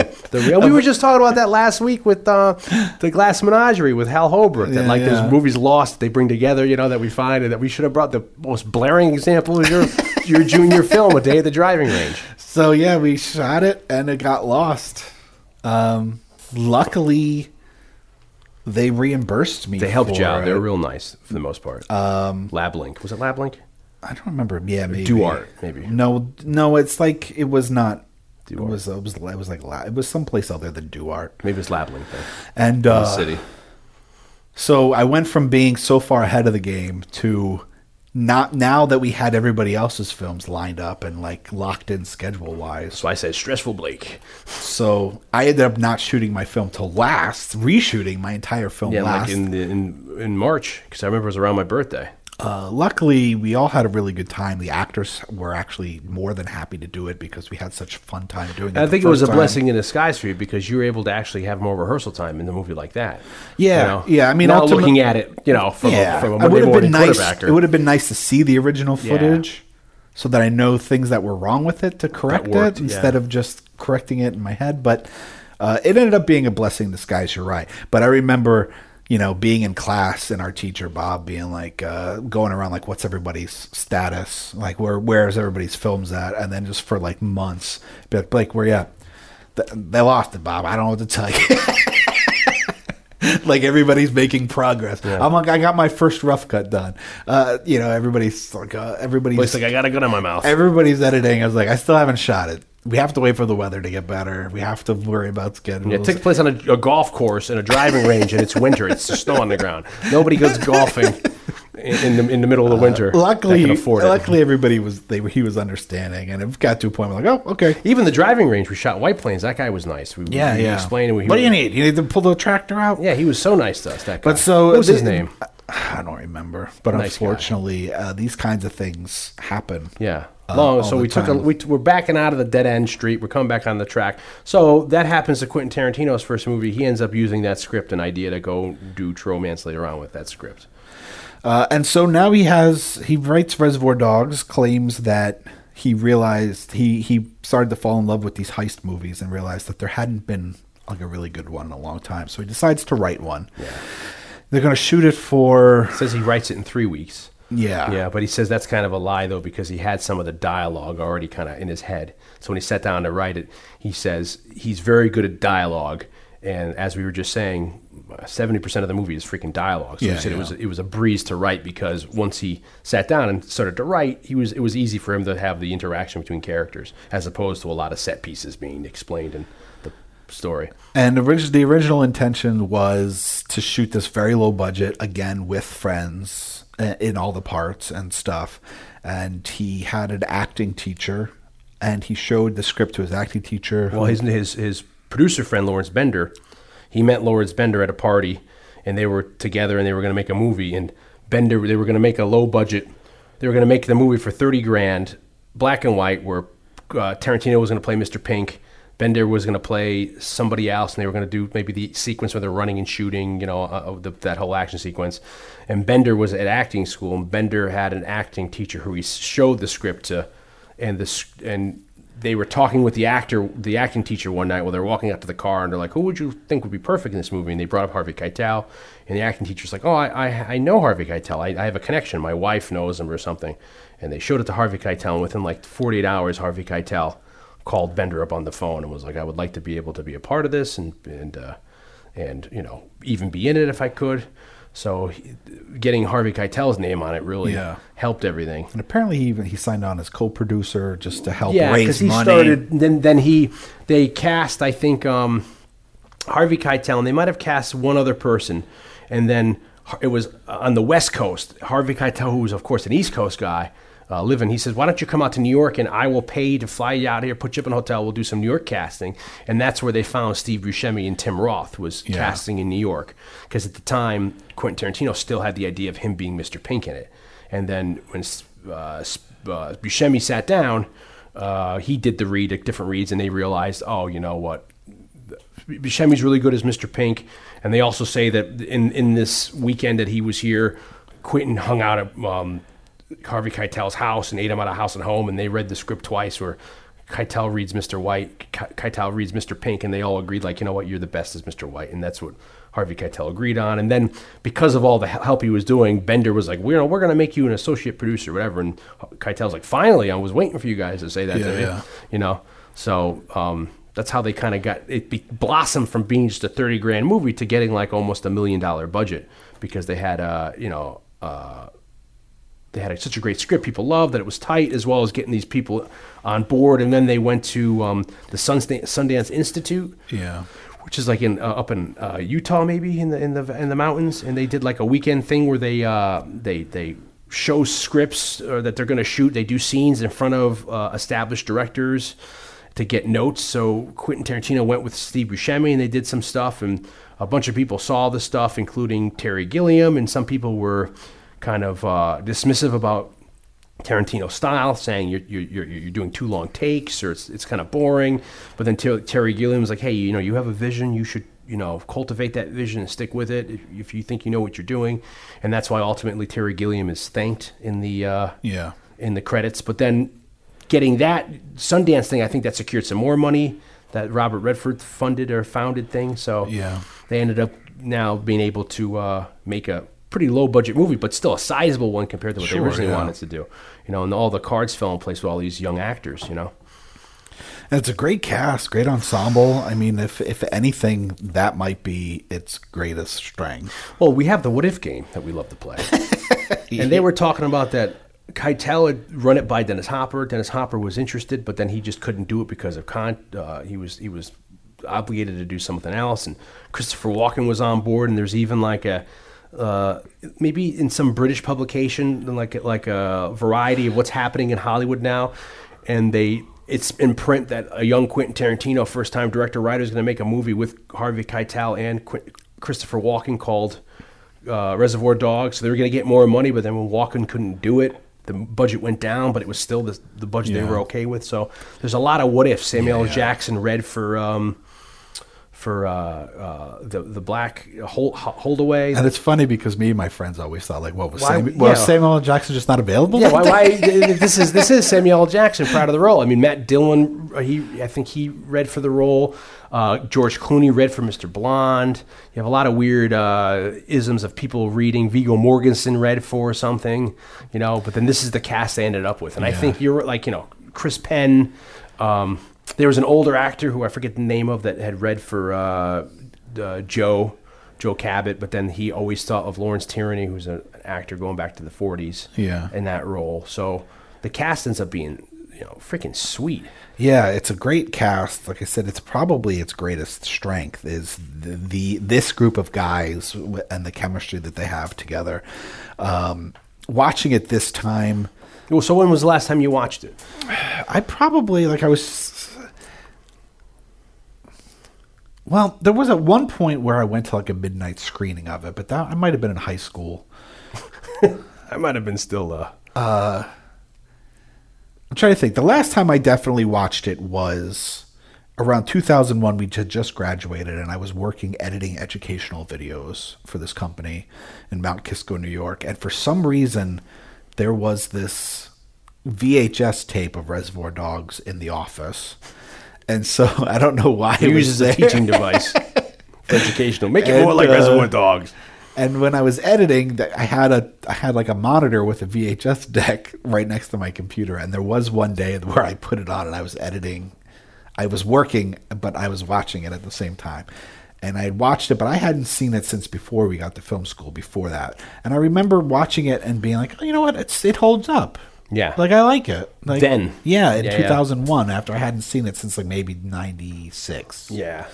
And nowadays, that difference is nothing. Like that amount of years. Yeah, we don't know it's anything. nothing. But back then, it was like it felt like a long time when you're young. Yeah, 5 years later, you're like, whoa! That's the same with me. I watched it. I knew it line for line in high school. I used to probably play in my basement and do movies. There was one thing I will say about the dialogue, the style of writing that guys like Quentin Tarantino and Kevin Smith do have, is that it's endlessly quotable. Oh, yeah, we quote Pulp Fiction all the time, even though it's not one of our favorite movies. Yeah. But you and I are like, motherfucker. We say that all the time. You're gonna find. Yeah, I think you're gonna find. Go find shit's Butch. done and over with. Think you're gonna find yourself one. This one still. What's the thing? Today the one in this movie that I probably still quote endlessly. Motherfucker, I'm trying to watch The Lost Boys here. Motherfucker, I'm trying to watch The Lost Boys, definitely, and I'm sure we'll say it if we ever do The Lost Boys. Yeah. On the podcast. That's me. Yeah, me. But if we ever go to like a restaurant and I need to get up, I always say, "Where's the commode in this dungeon?" I gotta take a squirt. Yeah, and then there's like, I'm hungry. Let's get a taco. There's all these different lines in this movie. There's the commode in this dungeon. I gotta take a squirt is one that I still say. Probably oddly enough, the thing that gets quoted the most by me. At least when we had different friends that I hung out with, whenever we would go out to eat and we were done eating, I would say, "Let's get the hell out of here," which is from Army of Darkness, which is one of the skeletons. Oh, we quote too? Says that. We quote from Pulp Fiction. What's the we used to do? It's a Jabba baby. Whose motorcycle is this? It's a Jabba boo. Whose Jabba is this? And then the other one, like, can I have a blueberry pancake? I want blueberry pancakes and 5 sausages. When they're watching freaking Clutch Cargo. So there's so many of these movies that you forget where you get these lines from that you quote. Yeah. I used to quote like the Tim Roth, I'm stuck in a situation here which I couldn't possibly begin to explain, from Four Rooms. And I had seen this. I knew the thing front to back into high school, and then I think when we got into college, I don't know if I watched it again. I don't think so. Like I said, it was, and it's not surprising because we were watching everything else. And then I remember getting out of college, and then I remember living with Mike Stratton, a guy you and I both knew, a childhood friend of mine, who that when he moved out, you moved in with me post-college in Yonkers.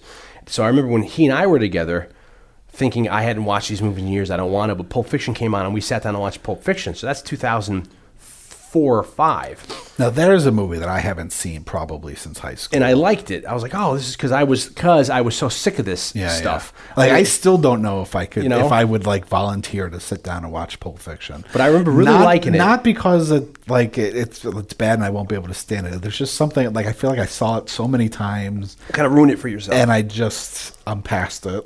Well, that was, with this movie, I had kind of felt like I've seen it too much. I need to give it some age, some space for me to come back on it. So I probably haven't seen this in almost 20 years. So coming back and watching it tonight or last night, how late it is. Depending on what time you look at it. We have no clock down here. So it's just, it's funny how you haven't seen a movie in so many years, but then you remember dialogue. Like we did Raise the Titanic a couple of weeks ago, and I can still quote, "Don't you want us to dig it up?" And it's like this movie here, Reservoir Dogs, I can quote the entire. Oh yeah. And I'm a big Charlie Chan fan, and he's making a Charlie Chan joke in the movie. I'm like, oh yeah, Toby Wong. Yeah, that's a thing I used to say a lot. Charlie Chan. I got my Donna's big dick coming out of my left here, and I don't know what the hell coming out of my right. It's like you just think of all Toby Wong, motherfucking Charlie Chan. And I'm like, I watched the Charlie Chan. I know who Warren Oland is. Yeah, well, when we watched, when we did Wayne's World, I was saying, like, it was like, oh, yeah, exactly. Like, it was coming back to me. Seen a second before. There was like a delay. You're going to say, the movie was like, I was watching the movie 2 seconds ahead of time. Like, as it was happening, I was remembering exactly what's happening. Well, this has happened with this movie.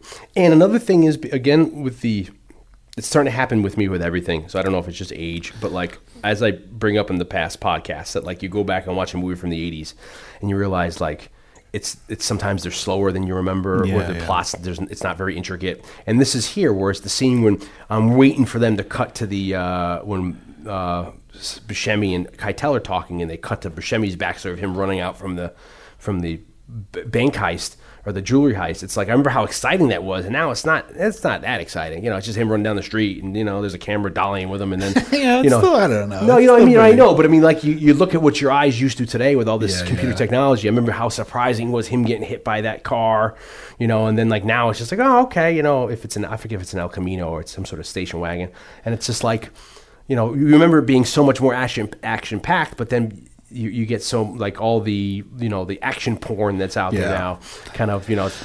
So for anybody, just in a nutshell, for anybody that hasn't seen this movie, I'm sure there are some. and we might spoil certain things about it, but it basically it's a jewelry heist gone wrong. Yeah. And we never actually see the jewelry heist. We kind of just see the aftermath of Yeah. it. And these five guys. Okay, everybody keeps talking about 5 guys, but it might be like 5 guys plus you, so it might be 6 guys. It might be 6 cutting Nice Guy Eddie. And then so they're all supposed to, like, you know, rendezvous at this warehouse. Yeah. And so we open on Tim Roth is other than the restaurant scene we were talking about Before the credits, it's yeah, just them bullshitting around, like paying a check after breakfast. yeah. Well, that's where it's like, oh, like that I found tedious this time around. Yeah. but talking about tipping, It's funny because rounding out the cast, we also have Quentin Tarantino's playing Mr. Brown in the movie. Then you have another guy called Eddie Bunker, who was an actual career criminal who went straight in the 70s and did some pretty influential stuff. He wrote Runaway Train, which is a big John Voight movie in the 80s that people love. And he wrote another Dustin Hoffman movie, which based off a book I think is called No Beast So Furious, or No Furious, No Beast, about a guy getting out of jail and trying to like they talk about in Shawshank. The guys get out of jail and they just can't handle being, you know, out in the real world. Yeah. And he talks about this. He's like, you know, when I saw the script and talking to Quentin, he's like, I didn't realize the idea of film. And it's like something that Randy Jurgensen, our friend, talks about, where you have to learn about REAL versus REEL, real to real. Yeah. He says, like, first of all, he's like, you wouldn't go out to breakfast in the morning dressed up as the same because the waitress is going to remember you, you know? Yeah, and then he's like, secondly, I would never go into a job with people I won't know because you don't know who the hell you can trust, you know? And I was like, oh, you know, so there are some kind of the fantastic involved here with this opening sequence. But it kind of establishes the mood, I guess. You know? but like the scene where Steve Buscemi is talking about how he doesn't tip. Yeah. Like that's like. It's notorious. People use that. People start to, you know, that's like people who felt that way are like, I'm that guy. Yeah. You But know? also watching it now, like removed from it for so many years, like that's like the one part of the movie was like, You remember that all? like Yeah. no, but for Madonna, me, like a virgin. yeah, verse, even the like the virgin thing, I didn't mind so much, but that I was like, man, that back and forth of them. Yeah, I was like, this is tedious. Like Yeah. this is like everything I don't But like about Quentin Tarantino. I was chuckling at that. One, it's wrong. Yeah. Waiters and waitresses don't make minimum wage. No, they make below minimum wage. So I didn't know that in high school. Oh, I did. But now I know, like they get paychecks for literally like 0 cents. Yeah, I was making $5.25 at IHOP. That was minimum wage as a busboy, and then when I became a waiter, it went down. I was getting $3.50 an hour or something like that. Not even. So they make less than minimum wage. Yeah, so they 'cause they really survive do on depend their on. tips. They really do depend on. But the I do tips. understand what he's saying, that there is people who just tip no matter what, or expect to tip no matter what. Where Yeah. you know, outside of America, that's not the case at all. People don't tip. Yeah. So I understand that aspect where people expect to tip for doing nothing. But then I also understand his argument where it's like, you don't tip people at McDonald's, but you tip these. So there is a weird thing there.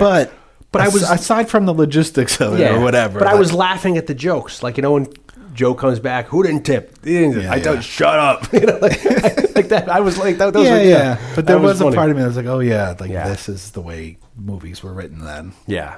It was like a harsh reminder of like this. This holds no bearing. You could chop out this interaction, and You could chop the whole scene out. yeah, and it doesn't affect anything. Yeah. like you don't. Okay, we learn a little bit about Mr. Pink, And we learned about the camaraderie. but you we know. learn nothing that's useful for the rest Yeah. of the Except, I guess, about K. Billy Super Sounds, which kind of plays a part in the movie. He talks about, because we assume this is happening over a weekend, then the heist. Because they set up the Stephen Wright, the completely different DJ.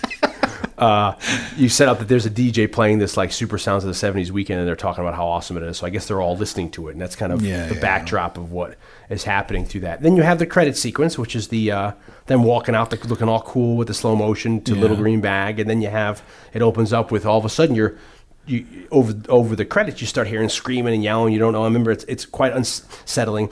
And this is another avenue, which we eventually get to, that this movie became so gory and violent for people that this was too much for people to handle. You know, the ear sequence. Oh, yeah. Rick Baker and Wes Craven walked out at Sundance because it was too much for them to deal with. I remember, And I remember knowing that. I remember watching the movie, knowing the word of mouth. I didn't know about Rick Baker until we researched this, but I remember hearing back in the day, Wes Craven walked out. I mean, I don't know how much of the actual plot we need to get into, but I think what anybody needs to know is that, like we said, it's a heist gone wrong. We never see the heist. It's kind of told in the aftermath with a couple of flashbacks for character development, really. And then the whole big thing is that somebody is an undercover cop. It becomes like a Rashomon. We're trying to figure out what happened by listening to each other's point of view. And I think that's... Originally, he did say that they did it for budgetary reasons, but I think it's still just a brilliant device because... Everybody, it's like Psycho. You never see the knife going into her, Janet Leigh. Well, it people doesn't think matter. they do. It is great. That's what I'm saying. But it gives the viewer such more of an insight because then they can make the robbery their own in their head. So then when Steve, that great piece of dialogue with Mr. White, like how old do you think that black girl was? 20, maybe 21, if that. It's like now you visualize what Mr. Pink was doing. Yeah. So it's like I find it brilliant that you don't. It's about the robbery, but you really don't need to show the robbery because it's about the characters falling apart, and how which people I think deal with is stuff. great. I mean, I think that's aside from maybe like the great ensemble cast, like obviously it's a very well constructed script. Yeah, and it's a very. I mean, aside from flourishes like the things we were talking about with the some of the dialogue and stuff being very stylized, I mean, it's a very lean script and it's very focused, and the fact that it's about what happens after I find very interesting and compelling. And had it been more of a linear telling of this heist that goes wrong, seeing the heist, all this stuff, which we've seen 100 times before, it would not have been as good of a movie. And just wouldn't have stood out, certainly. And it's also cool because then you get these expectations they talk about for 15 or 20 minutes about Mr. Blonde and Mr. Blonde's actions. And then when he shows up there, now there's this big weight in the room because we've heard of his rep, Well, that's brilliant. I mean, you think about or Mr. Orange bleeding out, What is it like? Magnificent Seven. Okay, is it that one where Eli Wallach is the? He's the Mexican. Yeah, and he. There's a story where Eli Wallach's the bad guy, and he's not really in much of the movie at all.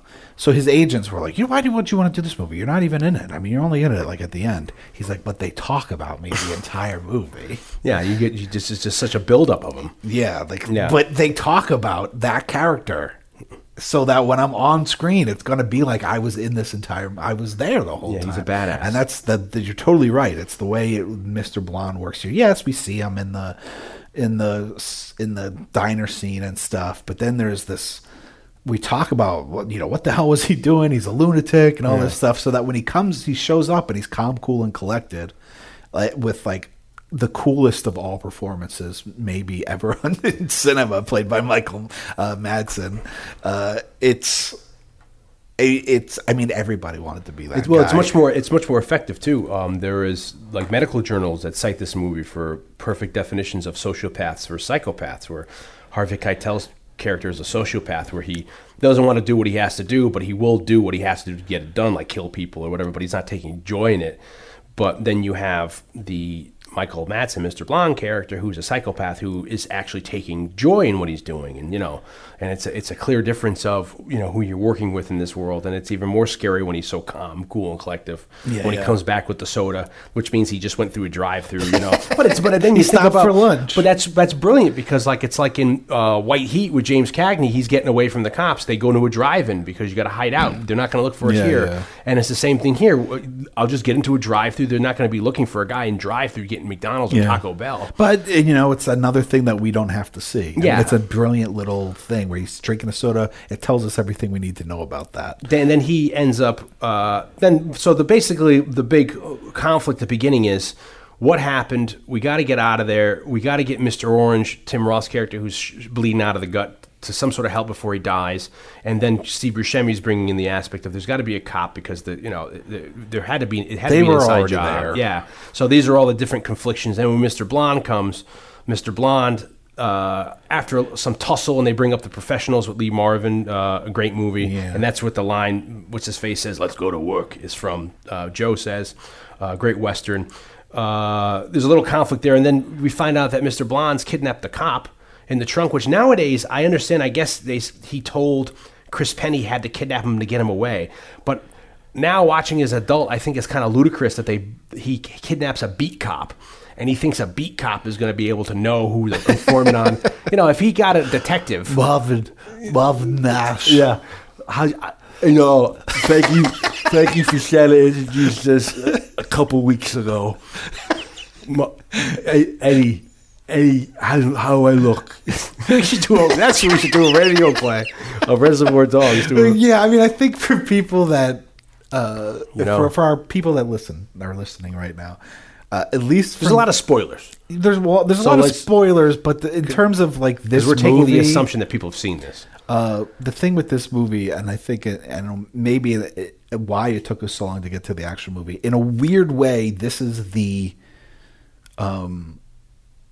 very unique walk down memory lane for me. Yeah, and I think for us, yeah. Like I said, if it wasn't for this movie, like we might not know each other. Yeah, you might not have gone to film school. I might not go to film school. We never would have met. We wouldn't be doing this podcast. I mean, it was a very important movie. Like I said, no matter how I feel about Tarantino now or his movies, I do have to give him like the respect and the props of being like, you know what, like he changed my life. Yeah.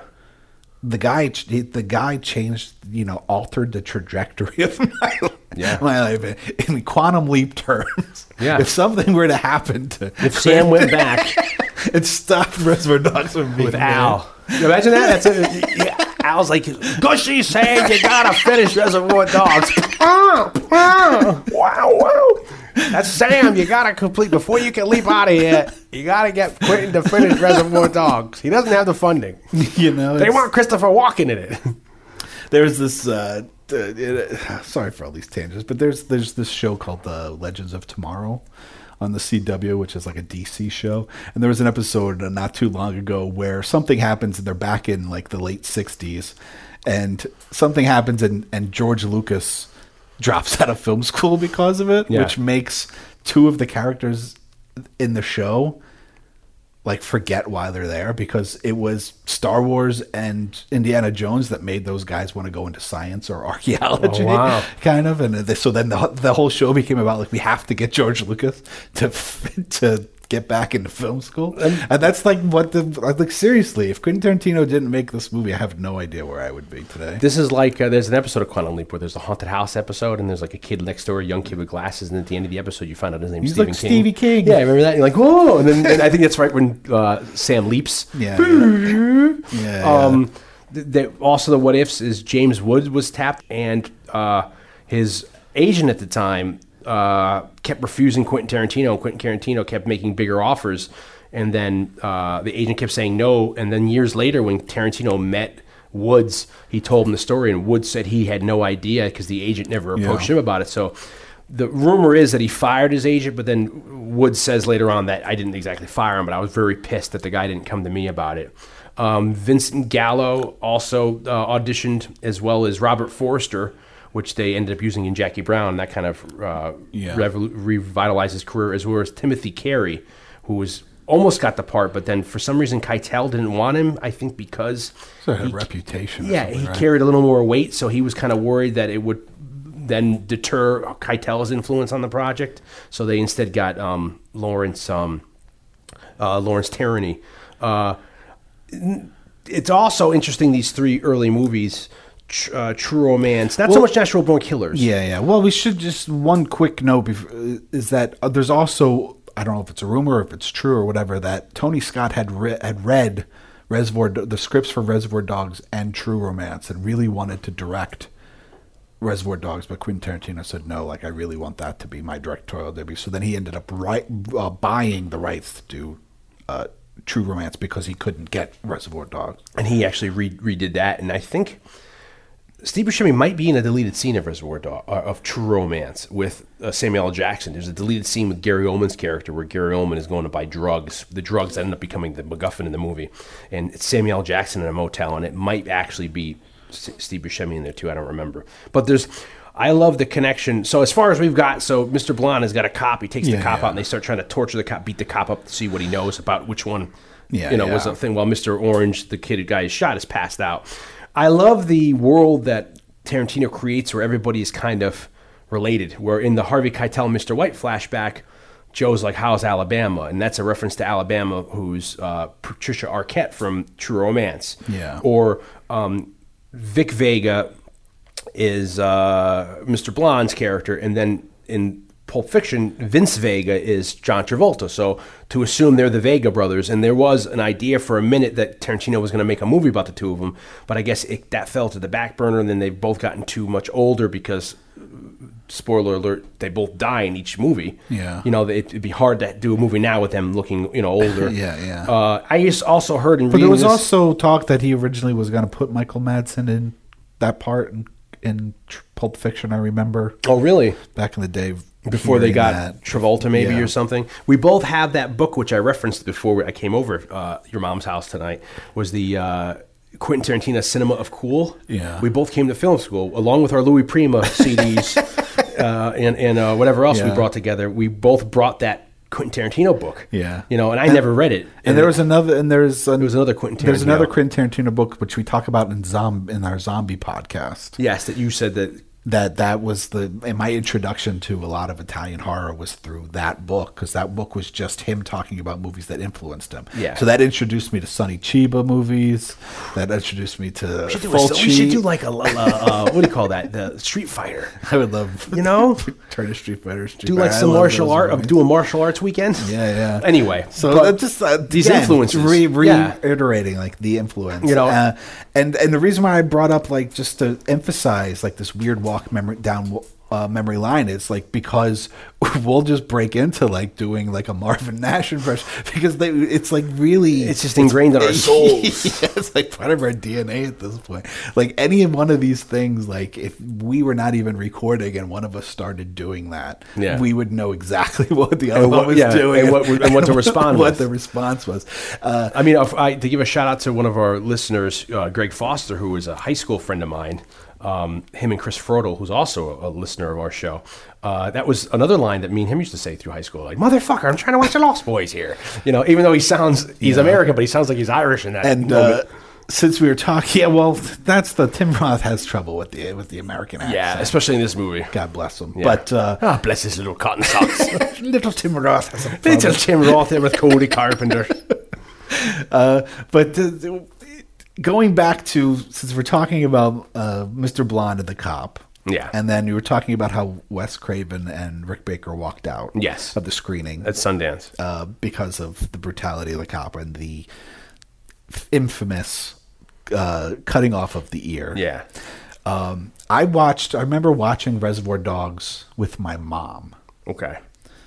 First screening? I don't know if it was the first time I had seen it. It was the first time she had seen it. Because you've done a lot of sleepovers with your mom. I don't mean. I don't know if I would call them sleepovers, but I would watch movies. But your mom was one of these people who'd watch anything with you. Didn't you watch Zombie for the first time with your mom? My mom has seen Texas Chainsaw Massacre more than once. But mostly because like I'll be in the living room watching movies and she'll be in the kitchen, and then when she's done doing the dishes, she'd come in and she'd sit down. My mom always took an interest and was willing to support the kind of stuff I was in. What's the movie with that great movie that's told backwards? That's begins with an R.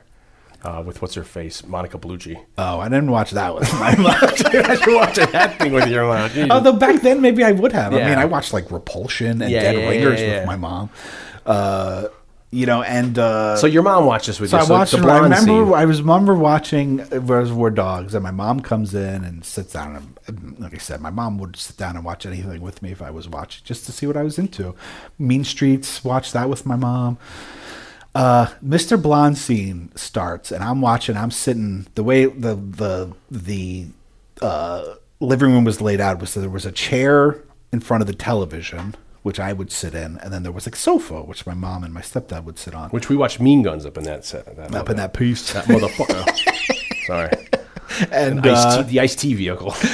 And when that scene, when the Mr. Blonde is he pulls out the razor blade and he's gonna cut off the ear and then he's gonna burn. My mom stood up from the couch and ran circles around the couch screaming.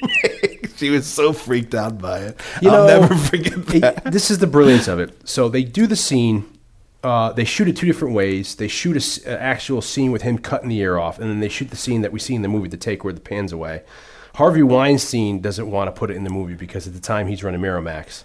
And so Tarantino has to fight, and Harvey Weinstein relents and lets him in the movie. And it's one of those examples, again, where you don't see the horror, but for people at that time, the buildup nowadays with torture porn movies, which I don't like. I hate movies like that have these movies where an innocent family gets tortured by these people, like these Rob Zombie movies, and then like that's the end of it, like Funny Games. It's too realistic for me. Or the video, remember Vacancy?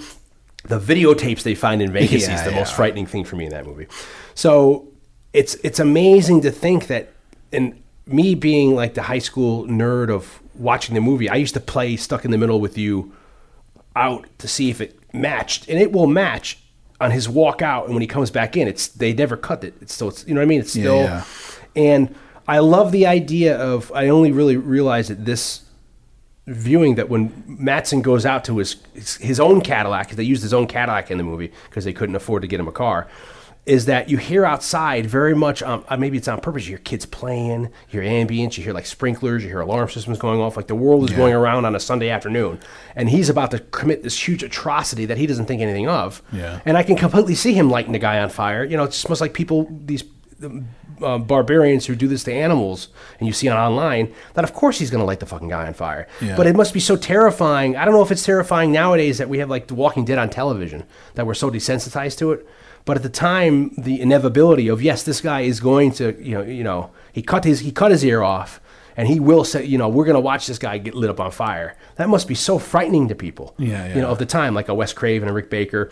And then Rick Baker said to Quentin Tarantino later on, he said, like, Quentin Tarantino? Quentin Tarantino. He said to him, don't take that as an offense of the movie. That it's just, I found it so disturbing. I don't like movies that actually show this kind of realism in their brutality.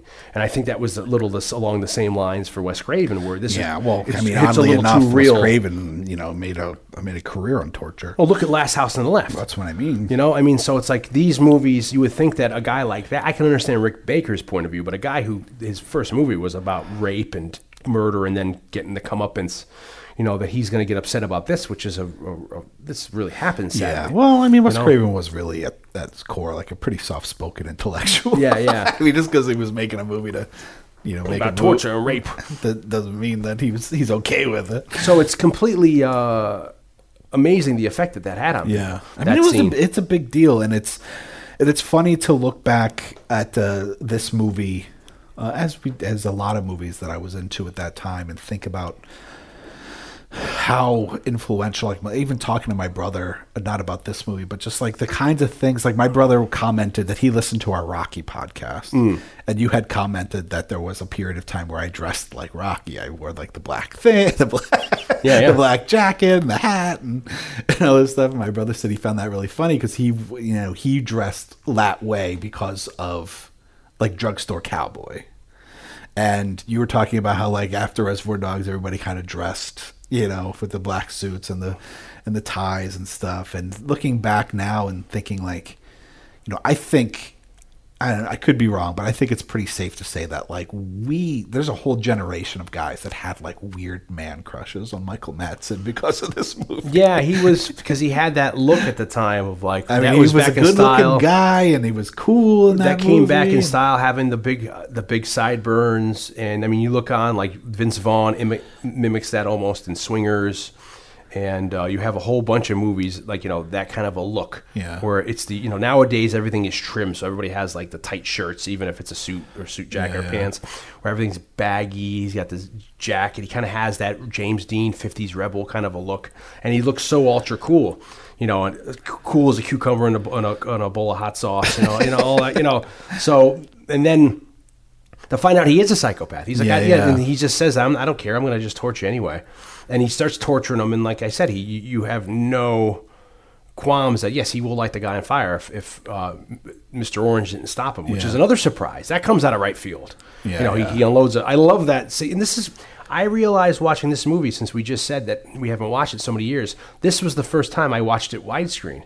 I was wondering that too when I watched, because it was wider. When we were watching it, and because I was thinking, like, I don't know if I saw it I saw a screening of it at the theater. Okay, so obviously I saw it in widescreen then, but in terms of watching it, because I was looking at it, I was like, we've only known it 4:3. Yeah. Yeah, I was thinking exactly the same thing. Yeah. Same thing while we were watching. So there were shots that I knew really well, that like the sequence where the camera is in the hallway, almost like it's creeping, like you know, and it comes out, and then Mr. White is talking to Mr. Pink off screen, saying, "Are you cool?" And then you see him smash stuff. In the widescreen, I never saw his reflection on the tiles doing that. You know, and I was like, oh, you know, so there's all these little things I was picking up on. So when Mr. Orange unloads the clip into Mr. Blonde, I always loved that it took the camera that long to pan or dolly around him and to get him into frame, that he was still walking back and just fell finally. He, you know, took the whole clip out, you know. And they say that they had another song in mind. They were going to use maybe Ballroom Blitz by Sweet. That was going to be on instead. Throw back to our Wayne's World. And I don't know if that would have worked as well. You know, I mean, I guess it would have set a different tone, but I like the idea of the juxtaposition of a song like "Stuck in the Middle with You" to such a horrifying act. Ballroom Blitz would have seemed added a little more like intensity, rock and roll. You know, like the camera could have started shaking. You know, like for a montage sequence. So all these things are just so interesting to come back and, like, you know, I've always loved the aspect that I guess people don't pick up on, that they're in a mortuary. And I thought that was so fascinating, because I was a big fan of cars and Cadillacs when I was little. So pretty early on, I recognized that he was sitting on the back of a hearse, a Cadillac hearse. And that's when I realized everything standing were just wrapped up coffins. I thought that was great. And then where Mr. Pink and Mr. White are talking, that's like in the embalming room. You know, so I found that great locations for the movie. I like the idea, which I think some people can pick up on, that Tim Roth's apartment, he has a big fascination with the Fantastic Four and Marvel. So his apartment's colored like the Fantastic Four with the blue and the gold trim. Well, I mean, I always remember the Silver Surfer poster. And then he talks about the Thing. Motherfucker looks just like the Thing. He looks like the motherfucker looks like the Thing. You know, I don't know why he has an Irish accent in that movie. Motherfucker! I'm trying to watch it. It hits me like a bucket of water. Like a bucket of water. Like a bucket of water. They know, man. They know. You know. So, and that was, I guess, they shot that in the apartment above the warehouse. So they had this set. And then I think a lot of people know too that there was an earthquake in the late '90s that destroyed the warehouse that they shot in. They shot in July and August, so it was really hot there in the summer. So they were all sweating their asses off. All the suits were given to him by whoever designed them, and except Keitel wears his own design suit by a specific designer. But I guess each suit is different in its own way, maybe to go along with everyone's physique. I don't know. But like all these little weird things in there.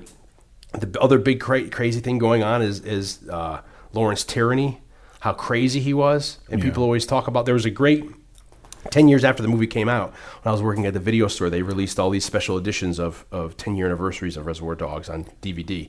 And they had multiple covers. So you can get the Mr. Orange, Mr. White, Mr. Blonde. And I remember the big talk on the street when I was at the video store was like, the real hard one to get is going to be the Mr. Brown, the Quentin Tarantino one. So I got that one because I worked there. I was able to grab one off the shelf. And I don't know if I've even opened it. But that had a second disc, and they do all these great, you know, behind the scenes. They talk to everybody about the movie and all that. And they all talk about how hard it was to work with Lawrence Tierney, that he was forgetting lines. He was a drunker. He'd get into fist fights with people. They were drinking during the day with him, and he walked out of the bar, and they came out, and he's got his pants down like pissing in the sidewalk. They say he got arrested, and they literally had to post bail, and they had to get him out of bail bonds, and they had to bring him right to set the bail arrangement to work, and Quentin Tarantino fired him after a couple days because he was so unorthodox, and he was just a real scrapper, near the end of his life. He'd been in movies for close to 60 years at that point. Yeah. So he was such a legend. They were, and everybody was getting into issues with him. So all the little things in the movie, and another thing we're talking about soundtracks, there's not one lick of score in the movie. Yeah. It's all, and I think it's the same thing with maybe Pulp Fiction. I think so. And Jackie Brown. I mean, he didn't really start using scores until Maybe Kill Bill. Kill Bill, but even then he was just recycling existing Morricone and whatever else. existing cues that were in other movies like Entity or some Fabio Frizzi stuff. Yeah, which is completely works completely for him. Yeah, I mean it's his style. I mean he didn't have like an original score written until Hateful Eight. Yes, yeah, exactly.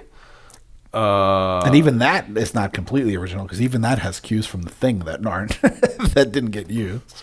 They mentioned Jackrabbit Slims, which is another Pulp Fiction reference. I just love the world he creates. All these people live in the same world, and I say this a lot that I would love to sit down with people like him, with George R.R. Martin or J.K. Rowling. J.K. Rowling. I think it's J.K. To just learn the process of how they sit down and write a script or write a book. I find that's hugely fascinating to come up with the development in their head of plotting and stuff. I mean, there's a lot of movies that are talked about as being influences or maybe that he stole from. I mean, like we were saying earlier, I think he's part of this like first real wave of video store generation guy. So he definitely, and I don't think he has ever denied the fact that he takes little things from everything he's ever seen. And so, but I wouldn't call them. I think maybe it's more like homages. Yeah, yeah. I don't think it's like ripping anything off. I think he's just their influences on him, and so those kinds of things make it makes it into his movies. But I remember even when we were in film school that there was somebody who was kind of very against this movie because in his mind it was like just this ripoff of City on Fire, that Chow Yun-Fat movie. Which, by the way, is so different than this movie. Like, I don't know if you can. That's the thing. Is if you get into like the aspect of undercover cop movies, there's only really like one compelling undercover cop story, which is someone's undercover and they become friends with. We've seen it in Donnie Brasco. We see it, in City on Fire, or the confliction they have with State of Grace, or not so much Cruising, but the idea of that now the cop has been conflicted of turning these people in. Maybe you get that with that's what Johnny I mean. Depp. Yeah. Like having affection for the people that you're there to bust, and so there's a little bit of that here. It's a very minor thing, but that's really the biggest part of City on Fire. So the thing on City on Fire, it's this Chinese film from 1987 that stars Chow Yun-Fat, is that you have like a jewelry heist gone wrong, but we see the heist. And then there's this aspect of the camaraderie that an undercover cop forms with one of the people that he's there to bust. Yeah. And then there's like an end, and how that ends with like a Mexican standoff type thing. You mentioned the killing, Stanley Kubrick's killing as being a big influence. Well, that has a big. I love that in early high school before I saw this, and that's a big thing where I don't know if people have seen it. Sterling Hayden, Elijah Cook Jr., and that's a horse track robbery during a horse race, and they're all wearing masks. And it's really crazy looking because it's kind of ahead of its time. And if I remember correctly, I haven't seen it in 20 years, and this movie made me want to go watch it again. I think it's told non-linearly. Yeah. Like it starts off, and there's very great camera work, and it's another thing where Sterling Hayden is bringing people in that don't know. They're all people who don't know each other are going to participate in this crime. Yeah. And then one cock-up leads to the whole thing falling apart. Another great undercover cop movie, White Heat, with James Cagney, except that guy who's the undercover cop doesn't have any qualms about. Yeah. He becomes friendly with the Cody Jarrett, the psychopath, but he realizes that once, I have to do this because this guy's a fucking nutcase. Rafifi's another big movie that people talk about, that great foreign Italian movie that I think it's Italian, maybe it's French, that is an influence in this movie. Yeah. And Asphalt Jungle is another huge movie I love, which I think also has Sterling Hayden in it, which is another, a heist movie. Yeah. But, and the idea of like the names being colors is from a movie that you and I have a great affection for. Taking a Pelham 1, 2, which 3. I never saw until after college. I think until it got a DVD release, I've always known that from the Sure Shot Beastie Boys. It's like the taking of the Pelham 1, 2, 3. If you got the rhyme, come see me. And then I knew that line. And then when I saw, and so then when you and I watched the movie. Nobody even watched it together. I was like, "Oh, Mr. White, they all have the names." And they say that there's influence on the torturing of the cop. There's influences from the movie The Big Combo and also Django, which we all know that Quentin Tarantino has an affection for that. But movie. But then he completely changed Django. It's like his remake of Inglourious Basterds. He just takes the name and completely does it. And then people always cite this movie called Kansas City Confidential, but I never saw it, so I don't know. I've seen it years ago. I don't remember too much. I get that mixed up with this other movie called Gun Crazy, where it's like a boyfriend and girlfriend go start robbing banks and it all falls apart. But I mean, that's kind of the beauty that you were talking about earlier with, this made you go and investigate Harvey Keitel and this stuff. And you could also look at it that way. That happened to me with the blues. It was like falling in love with the music of Eric Clapton. And then seeing the influences on that made me go backwards and fall in love with Freddie King and B.B. King and Buddy Guy. And that's what happened to me with the Doors. Yeah. When the Doors, I was like, oh, they're covering a blues song. Who is that? Backdoor Man's by Howlin' Wolf or Willie Dixon. And then you go, Billy, who's B.B. King? Who's Muddy Waters? Who's what's his face? Harmonica player hitting the head with a hammer. Sonny Boy Williamson. Yeah, Sonny Boy Williamson, or I think it's somebody else. The guy who got hit in the head with a hammer. Little Walter. That's it. Little Walter is, But that's how. Yeah, you just. I guess that's with anything. If you're a fan. Well, that's what I mean. Like this. These are all great movies to go investigate. If you're into this, if you love Reservoir Dogs and you haven't gone back, Reservoir Dogs, and you haven't gone back and kind of. And me, I have a huge affinity for older movies, and I think it's such a great. After World War II, when you had really established film noir movies, there was this kind of a subgenre in the late 40s and early 50s of these heist films, like we've just been saying, Asphalt Jungle and The Killing, and they're so beautifully shot, with the black and white and stuff, and you get an installment every 5 or 10 years. Maybe Michael Mann does Heat, or he does like Thief. Yeah. But it's or you get like what's the name of that? One Last Heist. Yeah, or there's movie Heist, or there's the Italian Job, which is kind of a spoof. It's that I don't really enjoy the original as much as other people do. Yeah. But like I always enjoy a good heist movie that's done, that isn't cliche. Well, that's the thing. I mean, you got a built-in suspense. You have a built-in set piece. Yeah. This is playing on that, which is kind of great, like we said, but we don't actually see the heist, but it's ripe, it's full of potential drama and suspense, and that's a great set piece for cinema. Robert Kurtzman, he said he would do the effects for free on this movie if Quentin Tarantino wrote him From Dusk Till Dawn, and Tarantino started writing From Dusk Till Dawn, and then I don't know if he just stopped and then later on wrote it in 1996 for Robert Rodriguez.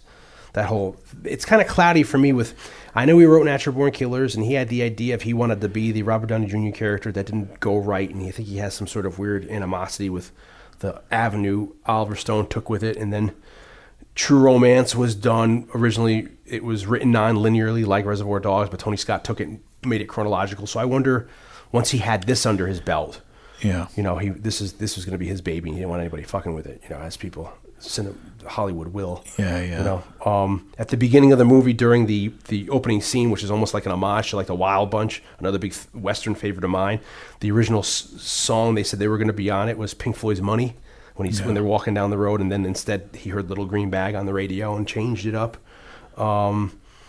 A lot of weird things. Like this is called, out of all those movies we've talked about, this is called the #1 independent movie of all time by Empire Magazine. Yeah. And I guess you think about all the movies out there, like The Brothers McMullen or The Funeral, or all those really in the weeds independent films that came out of that era, that this is the one that's cited as the #1. For instance, like this came out in 1992 and was the buzz of the Sundance Film Festival. Everybody was like talking about Reservoir Dogs this, Reservoir Dogs this, that, and it was nominated for in many categories, and it didn't win anything. Yeah. I think In the Soup won that year by Alexander Rockwell, which is a movie that I actually like a lot, that I think Buscemi's also in. Which one? In the Soup. Okay. Oh, yes. Seymour Cassel.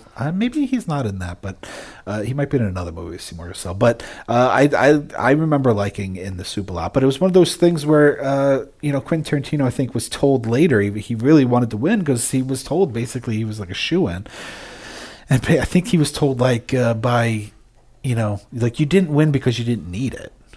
You know, like we already, like everybody knew that you were going to go on. Yeah, but is that more of like us like talking Disney? These other films like needed the support. These filmmakers needed support, like you didn't, which is kind of a cop out. I can understand the reasoning, but is it's that also kind is of that shitty. the Disney reference of like him not winning Snow White? They give him an honorary Oscar anyway, and he's like, "Well, I don't want an honorary Oscar. I want the best picture that year, 38 or 39." You know, I don't really know.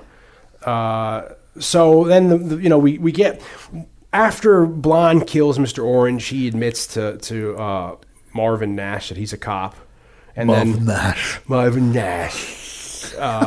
Freddie Noondyke, and it's always amazing that people still forget or not. When you're first viewing, it's up in the air. You don't really know who's a cop. And I remember when I first saw this, spoiler. They take him out of the equation, and Mr. White's the first one to stick up for him. Yeah. So you kind of like, oh yeah, he might not. So you're trying to figure out who could be a cop, and then so when it's a great device of how he kills Blonde. And, it's tough to separate it from I can't remember what it was like to see it for the first time. I remember it being a shock, having it be revealed that way. You're like, I had a thought about him, but then you didn't.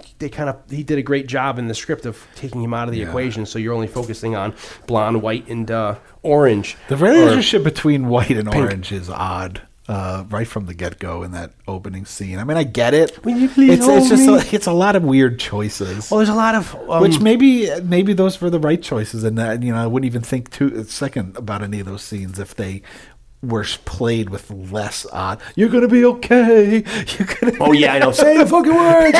But even more, there's kind of a like a homoeroticism of it, but not more like a Lenny, what's it, like a Of Mice and Men type. Oh, yeah. I mean, he does Tim Roth seems like he's slow in that, like he's a kid or childlike. Yeah, it's like there's a mentor kind of relationship there where when he's like combing his hair and he whispers. Well, yeah, that's another thing. He laughs, and you don't know what they say. That there's different conjecture of what he says there in the whisper. Some people say that he says, "You don't want a blowjob too." By the way, and that's in the French version. It's dubbed. He says, "You don't want a blowjob, by the way," and then that's what makes him laugh. In the Italian version, he says, "Do you want me to give you a hand job too?" And then in the Spanish dub version, it comes up saying, "I'll comb your hair so you can look handsome." And those are the lines that we don't know that are speculated upon he says there. Eddie Bunker, who plays Mr. Blue, he also wrote Animal Factory, the prison movie, which Steve Buscemi ended up directing, which came out in 2001 or 2 with Willem Dafoe and Danny Trejo, but then what's his face from Terminator 2, the kid, Eddie Furlong. Oh yeah, Eddie Furlong. And Eddie Bunker talks about there is kind of a homoerotic relationship between the Willem Dafoe character and the Eddie Furlong character, but that's not acted upon. And I kind of see here, it's It doesn't develop as quick as I think you would need to nowadays, but it seems automatically they gravitate towards each other and they become like a father-son, the apprentice to like a master relationship. That when he gets shot, Mr. White automatically feels guilty about it, where, it's almost like it doesn't take him a lot to kind of succumb to like the idea that, it's his fault or he feels bad or he's got to take where nowadays you think that the guy would be more like, well, it's your fault, you're fucked, deal with it on your own. And Tarantino talks about, I guess in the director's commentary, that the biggest question he gets from this movie is people ask him at the end, why did Mr. Orange tell Mr. White in the last scene that he's a cop? And Tarantino says, well, if you don't understand that, you don't understand the movie. Where it was like a man thing. He felt like he had to, because they've become friends. Yeah. They've transcended together. He had to tell him, I'm a cop. I am a cop, Larry. Which is kind of sad at the end because you have this, you really feel bad for Mr. White because he was trying to be the good guy and take him to a hospital, stick up for him. Yeah.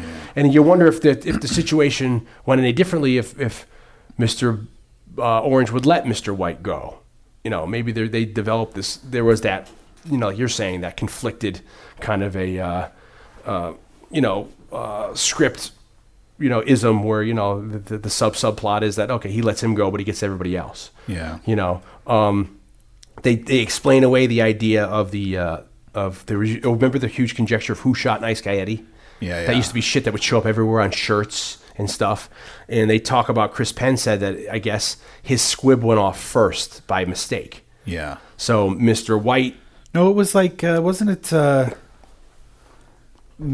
like Keitel's went off first because he was supposed to kill Joe And then shoot and then turn and shoot Chris Penn, but his squib went off after he shot Joe. So Mr. Keitel's squib goes off first. I think, yeah. And then he just reacts to it and never shoots Chris. He shoots again, but he's not aiming at him. And then Chris Penn gets shot and kind of falls. That's kind of dispelling the rumor. that.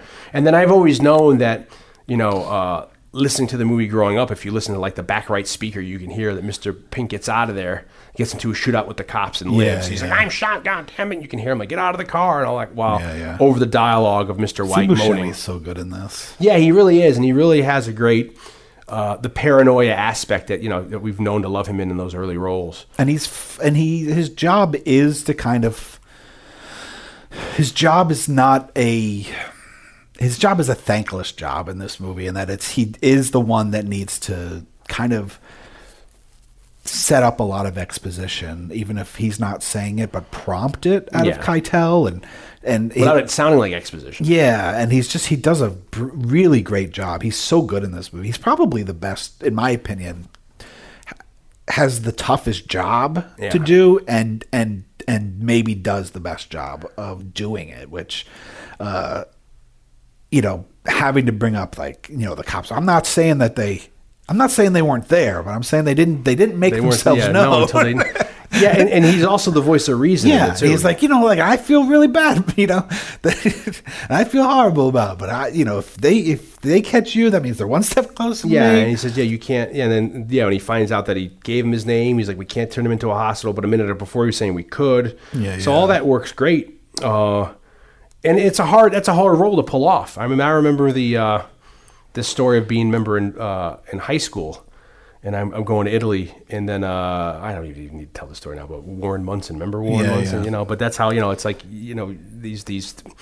It's just a really it's a really unforgiving part, and if you got someone in there who didn't who wasn't good at it, it took somebody with the talent that he has and being cast so right for that part to make that part stand out. Yeah.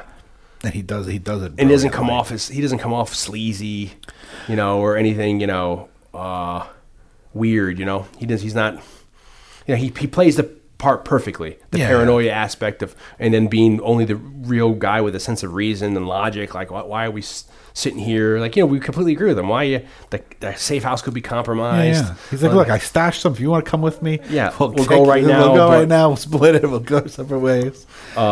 They talk about, and I don't know if this is true, but I guess it is because I heard it in so many different places, that Michael Madsen really had a problem with the whole torture sequence with the guy who played the cop in the movie, the Kirk Baltz, who played Marvin Nash, that he had a really hard time with the whole torture sequence. And then the cop, Kirk Baltz, ad-libs, I got a little wife and kid at home.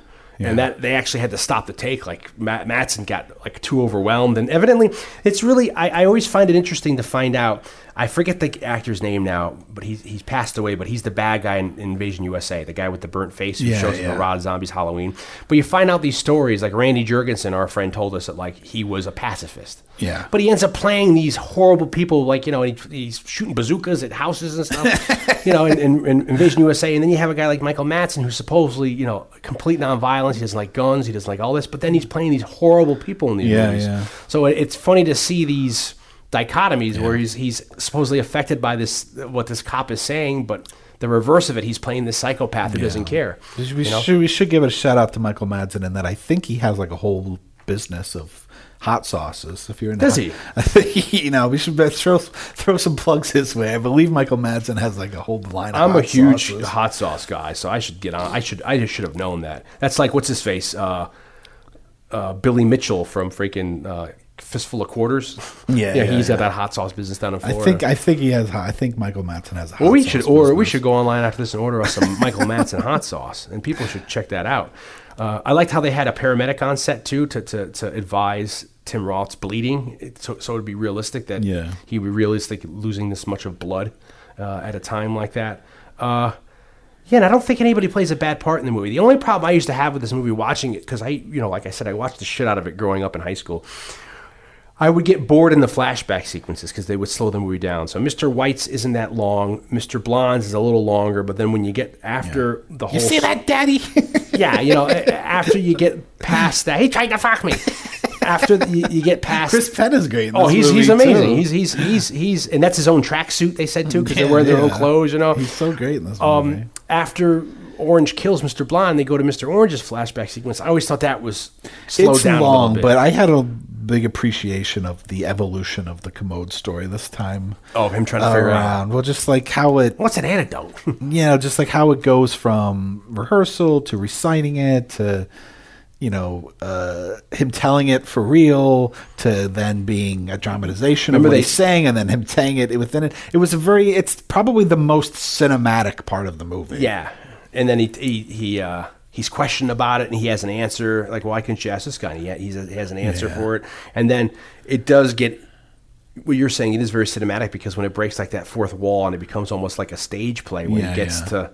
The bathroom and the dog, and then he's talking to them, and it's very bold how he shot it like that, to have it, because that's really a bold idea that you're going to have it in a sequence, have Tim Roth talking to because it's all in Tim Roth's head. Yeah. So it's a very neat and ingenious way at the time of shooting it that way and having it dramatized. Yeah, it's really I really enjoyed watching kind of like the brilliance of having that scene play out kind of so cinematically, because in a lot of ways the rest of the movie isn't that cinematic. Like you said, it's almost theatrical. I mean, it's really just two guys and the camera's there covering the action. Nothing really going on with it. So the movie ends up coming out, but there's no advertising here in the States, so it kind of comes and goes, but they advertise the shit out of it in England, and it becomes like a huge hit in England. But then because of the English laws, it's banned on DVD, and it doesn't come out on DVD till like 95 or something. It's funny because I was just watching... Or VHS. VHS, I'm sorry. I was watching the... we always talk about how crazy the English... controversial laws are. Yeah. And nasties and whatnot. Yeah, and it's funny that like I was watching one of the Ouija board horror movies, and they actually in England they banned the sale of a Ouija board. Ouija. And I'm like, why would? And it's like, oh, I guess their country's been at it a little longer. They had to deal with pagans and black magic. Well, that's a funny thing. When I went to England in October. We did tours and stuff, and for the most part, everybody was really nice. But a lot of the tour guides had they like to bust on the Americans of like, you don't know history. Like, we got history, you don't have history, because America's so young. Yeah. In comparison, and I felt like saying, yeah, but like your history is so fucking dark, man. It's terrible. Like everything it's all like it's like beheadings and Jack the Ripper, and it's like yeah, like okay, you're right. Comparatively, we don't have a lot of history, but everything you're talking about is really fucked up, dude. Yeah, like, is dark. that really something you want to celebrate? That's why they're banning Ouija boards, because they don't want black magic, and that's why that they're this kind of stuff with ultra violence, with like a movie like Straw Dogs or this, So there was a lot of time where they, even though it was hugely popular in the cinema, that it was banned for a little while coming out. So and it came out, and then it was huge at the time. But I wonder if a lot of people like in our capacity saw it only because of the success of Pulp Fiction.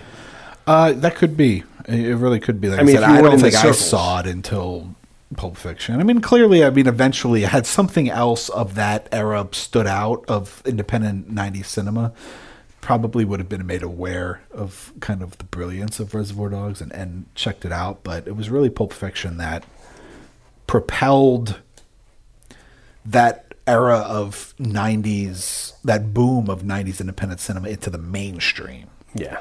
And it was like, there was a lot of great stuff happening, but you almost had to be in the know. If you were in like the suburbs, you might not know about it. But it wasn't until Pulp Fiction happened where it was like, it's thrust everything into the mainstream. Like, oh my God, there's this guy from, that made this crazy El Mariachi movie. It's an action movie that made for like $7,000. And then he ends up very quickly kind of like remaking that as a sequel with Desperado, with Antonio Banderas after that. Robert Rodriguez. Yeah, Robert Rodriguez. And it just... and then, of course, From Dusk Till Dawn, and Pulp Fiction changed. That's another movie I haven't seen in 30 years. From Dusk Till Dawn. Yeah. Yeah, I used to love that movie. That was probably my favorite movie of all these movies. I wonder how it'll hold up now because of that whole, it's very... And there's a TV show now. Oh, yeah, you're right. Yeah, and there's like 3 or 4 sequels. Which we watched one of them. We watched strictly because Bruce Campbell's in the opening scene. Yeah, that got very tedious, that movie, with all the gimmicky shots. Yeah, it was a gimmick shot movie. Yeah. And now the title of this movie, Reservoir Dogs, I've always thought was... It's one of these things where it's like preposterous just to just come up with a weird title and stick it on, because then you're going to have to try to explain your way to investors. Like, what does the title mean? You're like, well, but there's a lot of rumors where I guess he was at a video store, and I had a reporter I used to work with, Bob Sellers, who was a local reporter in the early 90s, and he used to go to that video store, and he said, you remember Quentin Tarantino? Great guy, always recommending stuff. He was that dude that, like, every week someone would come in, like, give me a new recommendation, like, much what you hear. Yeah. That he was always the one to, like, this or that and the other thing. And I guess he recommended a French film to some guy, and the guy misheard what he said, and then he translated the title as Reservoir Dogs. Yeah. And then that's where he says he got the idea from. But then he said... There's a lot of different stories. He told backers that, like, in a lot of French films, like maybe Rafifi and stuff, their Reservoir Dog is another name for, like, a rat, and, like, it's a rat, but then... They say that he made that up because he knew the backers wouldn't be as knowledgeable or versed in those films as he is. So there's a lot of... And there's also the rumor that he had a girlfriend that recommended the same French movie to him.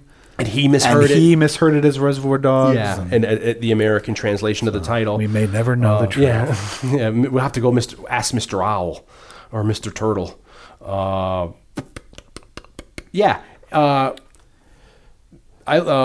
Michael Fassbender, who is a guy I love, the Irish actor who now people love. He's in all. He put on in 1995. He put a stage production on of it himself in Killarney, where he's from.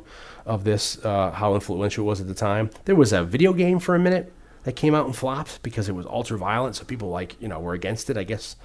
Yeah. Maybe in 95 or so, it was often maybe the Grand Theft Auto kind of a scheme where you just beat up and torture people. Yeah. It's where people weren't as versed in violence as they are nowadays, which is kind of funny. People might also recognize Lawrence Tierney. He's in 2 episodes of Seinfeld as Elaine's father. He shows up in that one. I think that's the one about with Jerry's about the jacket. Remember, yeah, he turned the jacket inside out. Yeah, the leather jacket, and he keeps getting it wet. Jacket, yeah, and then Lawrence Tierney's like, "What's wrong with you wearing suede in the rain?" or some kind of joke like that. I love the idea that in 2012, Los Angeles County Museum of Art and director Jason Reitman cast a complete black cast in the movie. And they did one of these, I guess they do these script table reads all the time. People can go watch and see, sometimes I find that sounds pretentious, but other times it sounds like it could be cool. I don't know. Like, I think at some point, like, our buddy Mike went and did like a lost script, or somebody wrote like another script for Pete and Pete. Oh, and he went and did they all went reads? and they all got back together and did like a live. He's another guy that we've talked so much about at film school at the beginning of this cast. We met him in film school. Yeah. He became a great friend of ours. We're hoping to get him. He'll have him come on and talk about something a movie that he loves a lot. So we'll either see. something he's done, or maybe see if he'll talk about something he has a lot of passion for. We'll Yeah. have to see what he's into. But he's got a podcast now. What has he got? The Further Adventures. The Adventures of Danny and Mike. Yeah, with his Danny. I was going to say Danny Bonaducci. What's his name from Pete and Pete? Danny Trejo from Pete and Pete. But anyway, this table reading, they had Lawrence Fishburne as Mr. White, Terrence Howard as Mr. Blonde, Anthony Mackie as Mr. Pink, Cuba Gooding Jr. as Mr. Orange, Chili McBride as Joe, Anthony Anderson as Nice Guy Eddie, and then Common played Mr. Brown and Officer Nash, and then Patton Oswalt played Holdaway, which is the cop, his friend. And I think that sounds like an awesome, and I think that would be, if I'm not one to first say, let's, remake this, remake that, but if they remade this and kind of completely went that route, I think that might be really cool. I mean, on a related note, this viewing, because it's been so long since I've seen it, I found the amount of times the N-word was used. Listen, kind of shocking. Okay, this is something I wrote down that I wanted to talk about, and I find it really weird with Quentin Tarantino and his use of the N-word in movies. And then this goes back to the night I saw Pulp Fiction. When I was watching Pulp Fiction in the theater, when you get to the scene where they shoot what's his face? Oh, I shot him in the head. Marvin. I shot Marvin. I said Marvin. Yeah, I shot Marvin in the head. When they get to Quentin Tarantino's house and the Marvin, you think God came down from heaven and but like the amount of uses of the word nigger in the movie, and then he's not saying nigga, he's saying it ER. I found that disturbing back then. Like and then in this movie, I find it dead nigger story. Yeah, but he says it like 5 or 6 times. I don't have a sign. I said it, and he's talking to a black guy. Yeah. And I find that so racist. Maybe it's me because I'm a white boy, but I grew up. I was the only white kid in the neighborhood when I grew up in New Haven. I was, I surrounded with other African Americans, and race to me never seemed like a thing. Yeah. But for him to use it like that. And then you get into this movie where I can kind of see where he's saying that, like, maybe people like this would talk like that, that would have this phobia. But then he gets into using it all the time. And it got to me like that thing where when Django came out, I was almost on the bandwagon of like, I don't want to see him use it 105 or 6 times. But then when you see Django, you can understand it because it's in sort of like a slave context. Yeah. It's not used gratuitously. But I never understood why he uses it so gratuitously in such a way, and he doesn't get any shit from it. I mean, you had one guy, a New York Times critic, I forget the guy's name, that he's the jazz critic with the big glasses, the black guy. Yeah. His name escapes me. But he made mention of it, that this is an example of how, white people look at black people in certain forms. And it's just, it disturbs me. And it's almost like when, I think you had the similar experience when we went and saw separately Transformers 2, where they had those blackface robots. And I was like, this is so offensive. Where they're like, Oz don't know how to read. And it's like, but then there's people in the audience like, yo, these niggas are awesome. And I'm like, oh my God, this is so insanely offensive. Yeah. So it's such a weird I found thing in time. I found it so offensive, his use of it, not so much in this movie, but definitely Pulp Fiction. Pulp Fiction, I was uncomfortable how he's saying it to a black person. And then I don't understand how no one ever takes umbrage with it. People are like, it's fine. And then he's kind of now endeared himself to the African-American culture where he's wearing Stanley Crouchman. Stanley Crouch is the New York Times reporter who kind of took a little umbrage with it. But he kind of, Quentin Tarantino now, I don't know if I wouldn't say he's doing it on purpose, and this is completely my own opinion, and I'm not disparaging him either way. But he kind of he knows that African Americans have an affinity for his movies, so he kind of endears himself to the culture. Where I know he loves black exploitation movies, and he loves similar movies like the martial arts and and hip hop genre. But he wears a lot of like Wu-Tang Clan stuff and all that. So people love him, but then they don't ever call him on why are you using this? And I guess Django's a bad example because it was used so many times, but it is. But that's the only time where people really made a huge deal That's what I'm saying. it. But then when you watch that movie, if you make a big deal about it and not see the movie, I was the first one to say, yeah, I agree with it because of the examples I've just cited. But then when you go see Django, you see, it's okay. It's not being used sparingly. It's just being used how it was back then. Yeah. But these other movies, it's like it does not. Pulp Fiction does not need to have the N-word in it once, but he uses it repeatedly, like nigger, and it's like that's offensive. So I don't know how he's able to get around that without people calling him out on it. So it's very, like you said now, now when you watch it too, it's like, whoa. Yeah, this is, I don't like that word. That word is, brought out of suffering and a lot of other things. So that's a big topic of discussion I have where I love Quentin Tarantino, but I just don't understand how he's able to just so calmly do that and then get away with it like it's nothing. So I don't know. It's for people with bigger salaries than us to ponder. So, but yeah, anyway, so movie came out and it paved the way for, for a decade to come. And like we said earlier, it's just amazing to think that the guy did, a handful of movies. And if you love him or hate him, he changed the face of cinema. I think he's one of those guys, too, that has said he's going to do, X amount of movies and then he's going to retire. I guess he can. I always find that pompous, but I guess he can say that because of the popularity and the paycheck. I think his mentality is he just doesn't want to be the guy that ends on a bad note. Yeah, I think he cites Hitchcock, right? Yeah, or Billy Wilder. Yeah. He made some, towards the end of their lives, they make movies that aren't as great or as well regarded as their previous films. And I think he's just, because of him being such a lover of film, he's, aware. he's self-aware and he's like, I don't want to get to the point where I'm making stuff where everybody's like, ugh. But he's not. Remember what great he used to be, like almost like Woody Allen. Yeah, but he's not prophetic in a way. He doesn't put out a lot of stuff. I mean, he's only putting one out. I mean, what does he have? Under 10 movies out or whatever? He's probably, I don't know. It's been a long time. Obviously, it's been 25 years since Reservoir Dogs. Yeah, So and then prior to that, 25th anniversary. And but we had the 2 Kill Bills. You could maybe count them as one movie. You had the Grindhouse, Death Proof. Death Proof. You had him. He wrote and was co-starred from Dusk Till Dawn. He punched up Crimson Tide and The Rock.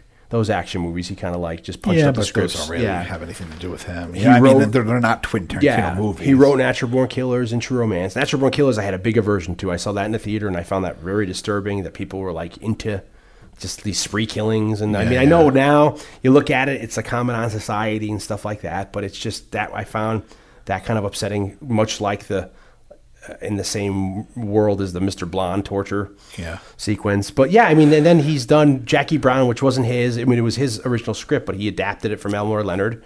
And what else has he done? Inglourious Basterds. Django and Hateful Eight. And those two, Inglourious and Django, were remakes. I mean, he departed from the source material.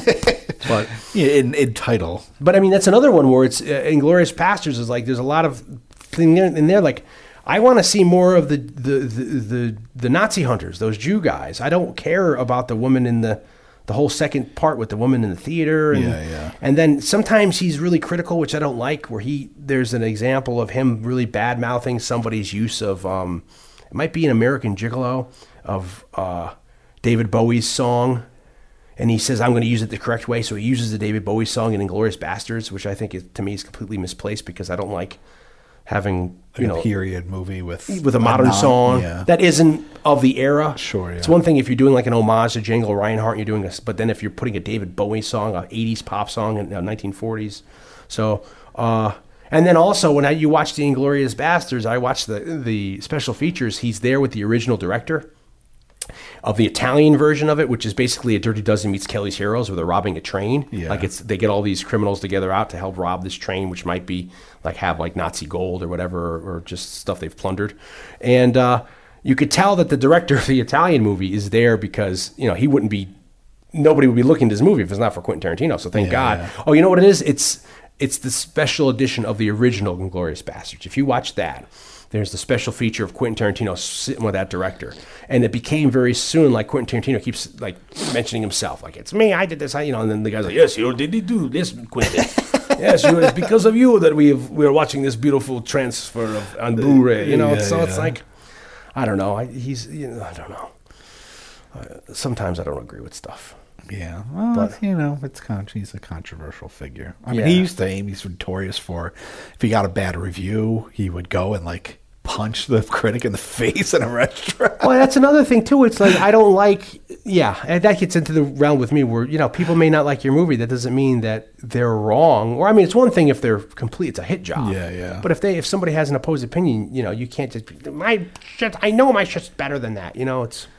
And then him being very, like I heard recently when he was doing either Django interviews or whatever, he was saying like he's the best director of all time, or he was making some really weird statements that like Hitchcock or whatever is nothing compared to him. And I forget if I could remember it correctly, it would be better, but I don't remember exactly the context. But he was making some pompous remarks. I was like, why would he go say stuff like that? Then I saw Inglourious Basterds. I'm like, it's an hour too long. I wish he just had a script. Somebody would sit down with him and say, you don't need this, you don't need that. Yeah. But then saying that is I didn't want to watch Django. I kind of stayed away from it. I really enjoyed Django. I enjoyed Django as well. And then I actually ended up really enjoying The Hateful Eight too for what it was. So it's like, I don't think I'll ever watch Inglourious Basterds again, but there's elements of that were pretty cool. Yeah. But I love myself. My favorite movie of his, I think, is Jackie Brown. I love Jackie Brown. I haven't seen Jackie Brown since the movie theater. Yeah, I like that because it's not a Quentin Tarantino movie. It's him adapting Elmore Leonard, so that's kind of fun. And it has reference to Out of Sight because Michael Keaton plays the same character, the FBI guy, because it's Elmore Leonard again, who I think also did Get Shorty and the sequel to Get Shorty, Get Somebody, or Get Not Shorty, Get Cool Cucumber. I forget what it's. Get Cool, maybe? Could be Be Cool. Maybe it could be Be Cool. So, but yes, so this movie comes out. It's kind of a sleeper. I think, in the popular American scene, but it definitely gets him a lot of buzz, like you said, at Sundance. Gets him a shitload of work because 2 years later he puts out Pulp Fiction. Pulp Fiction really just changed the whole face of stuff. He got just a lot of nominations for that. Yeah, and that kind of set him on his journey. That's widely considered one of the, I think, in the lists as one of like the great American movies of all time, Pulp Fiction. And and it's again, it goes back to me with my friend seeing a preview for that in the theater before I knew anything about it, and I was like, wow, I haven't seen John Travolta since Look Who's Talking. Since Look Who's Talking too. Yeah, and then I knew Samuel L. Jackson from like Menace to Society or like freaking The Robber and McDowell's in Coming to America. So I was like, oh, it's them two, and it looked like weird, and he's got a weird afro, and John Travolta's got a weird hairstyle. I don't get it, and then it blew up, and it was great at the time. Yeah, it's interesting. It was something. Yeah, so he certainly. He made his mark in cinema, and he did it the right way. But it's one of these things where I think it's also the time and place. He had him being the video store generation, and then him having access to that, and then him having access to these friends. And if he didn't hook up with Harvey Keitel to help him get the financing to make this movie, if he just did the $30,000 black and white one with Lawrence Bender, and what would have happened if not hooking up with Harvey Weinstein, and it's all these what ifs. All these what ifs. So what do you think? What's your... I don't know. I guess that, I probably watched this with my friends a lot in high school, whether it was a sleepover or late night viewings. I certainly don't feel about it the way I once felt about it. And like I said, I certainly don't feel the way about Quentin Tarantino the way I felt about him then. But I have to... I just bitched about him for a half hour. I think I have to. With my gripes? I have to. Oh, sure. Yeah. He's a weird guy, and he is a bit controversial, but I don't love, his style was the right style for me at the time. He was what I needed at the time. But now that I've gotten older and I've kind of moved past his style, and there's nothing wrong with that. I can't say enough. I almost have to thank him though, because he really did. I wouldn't be who I am today if it wasn't for him. So for that, I have a lot of respect and admiration for him in that way. I don't know. I'd say 3 or 4 buckets of pizza.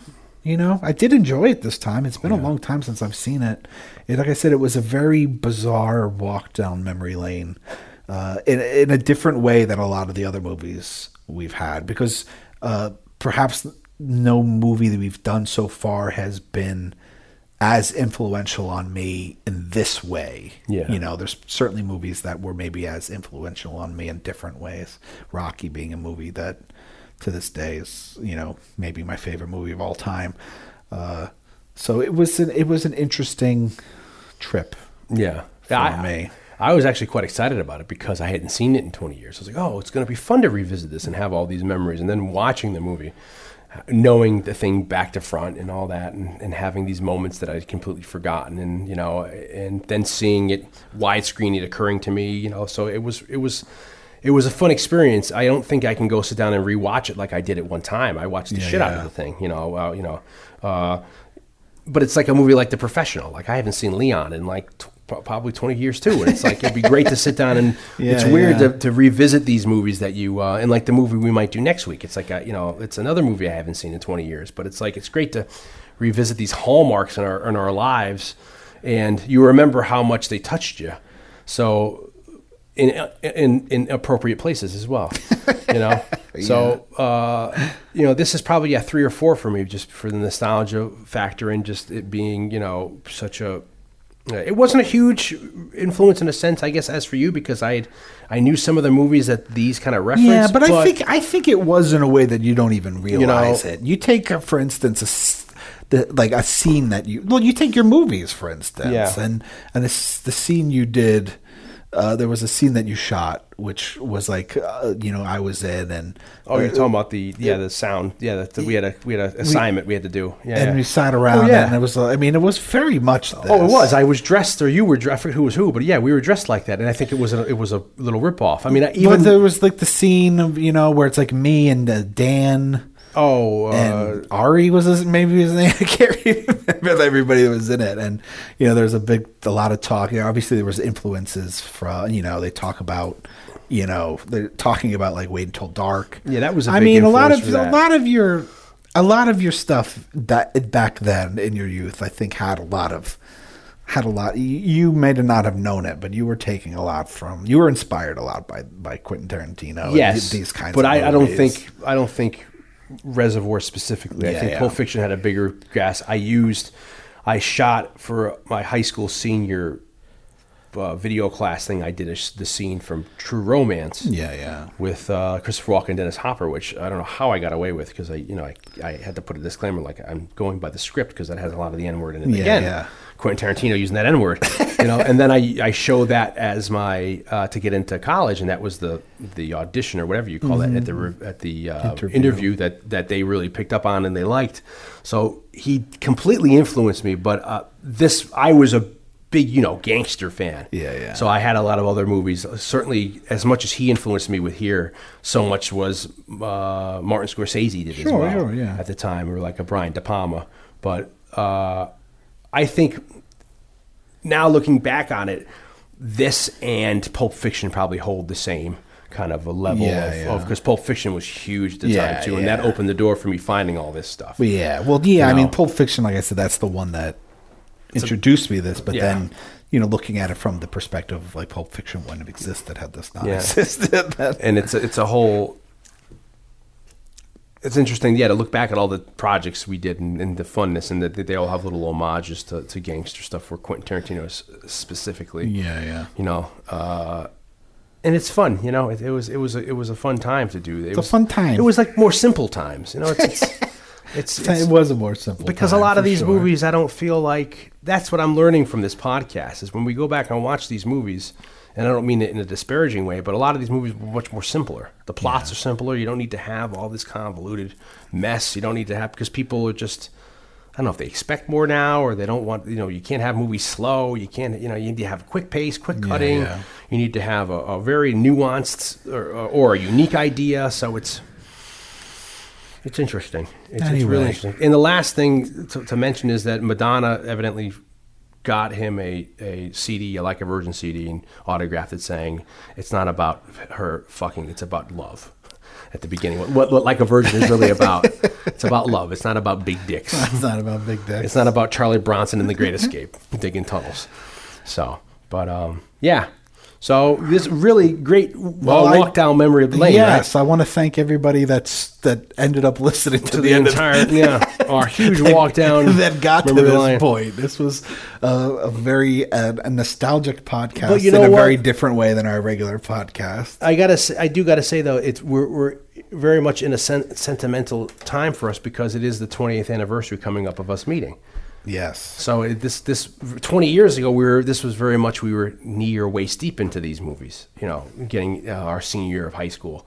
This was all we were watching. This and like Heat or like Casino or Goodfellas and Mean Streets and Taxi Driver. And all those. Yeah.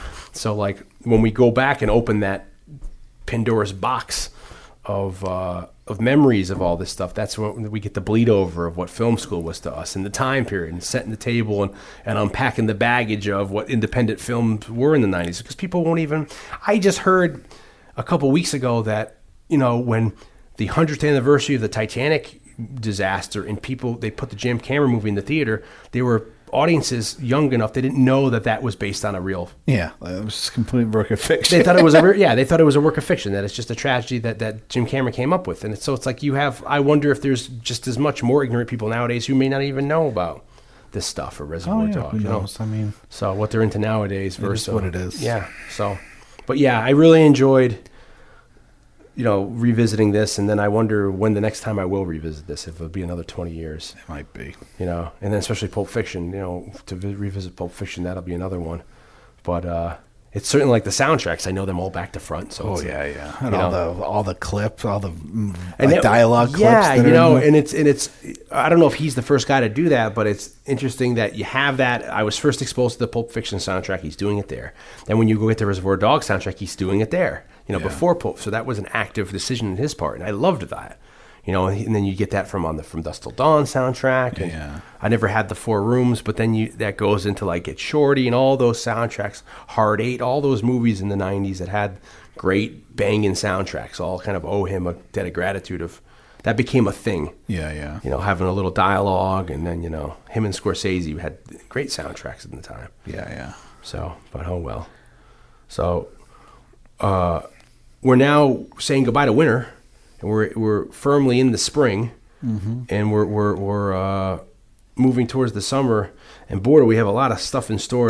Boy, do we have a lot of stuff. We got a lot of stuff in store. This is It's going to be a fun summer. It's going to be a fun summer. We're going to be sleeping over like crazy. Yeah, and you know, and it's going to be like this movie. Like I said, I knew this back to front, and it was like there was almost no prep for this movie. You know, I was like, I don't need to do any prep. I was almost like, I don't even know if we need to watch this movie. Yeah, that's how much it was like. So much so that, you know, our podcast is longer than the movie actually was. You know, so it's like, well, it usually is. You know, so and then I feel like there's a lot of movies coming up this summer. Not to tease anything, but we may not have to watch them.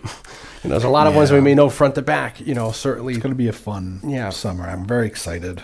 Pulling out every week, it's going to be Jesus. It's been a fun year. Zinger, you know, and we're still going, so it's going to be fun, and we got everything going, and we have our Facebook page, we have our Twitter page, we have our various places you can get the podcast. We have our home page where we always have extras with each posting, or you could stream it there live too, or save it, right click save from there. If you can do us a favor, jump on, if you have time, jump on iTunes, rate and review the podcast. Apparently, this is a very big deal. You keep saying that. The more ratings people and the better ratings and the more people rate it, apparently it'll pop up for people that are looking at similar things. Yeah, always tell a friend. So it helps spread the word. Yeah. I think a lot of people on the Facebook page don't even know we have a podcast. Yeah. Well, you guys do a podcast. Well, that's why we've incorporated the name of the Saturday Night Movie Sleepovers podcast in that thing. So if anybody listening ever sees, and you're friends with us on Facebook, if you see us put a posting up for the new podcast, maybe like it or share that so we can get the word out that not only do we put just pictures of old movies up, we do actually do a podcast. And we've been putting a lot of extras out. You know, last week or 2 weeks ago, we had like the complete non-topic of Saturday Night Movie Sleepovers. We did like a Shipwrecks one, and then we did Titanic, and when we doing we did movie lovers, we did movie fans, we did sleepovers, I'm hoping that guest overs. I'm hoping to do some more guest overs. Sidecasts. I'm hoping to do some more crossover episodes with other podcasts that are like-minded. Yeah. We'll see. We'll see where the future takes us. Maybe we can get our friend Mike Morona to come over from his adventures of Pete and Danny, or Danny and Pete, to sleep over with his Star Wars. What do you call it? I was gonna say rough sack, but a sleeping bag, you know, and we can all, you know, cuddle and chat. So it'd be fun. We got a big summer. Sun's coming up. I think it's time for us to let everybody go to sleep. Yeah, we gotta go to bed too. So. Yeah, get late. It's enough. Yeah, when's it gonna end? When's it gonna end? We bid you adieu. Yes, farewell, auf Wiedersehens, and Frauleins. Later.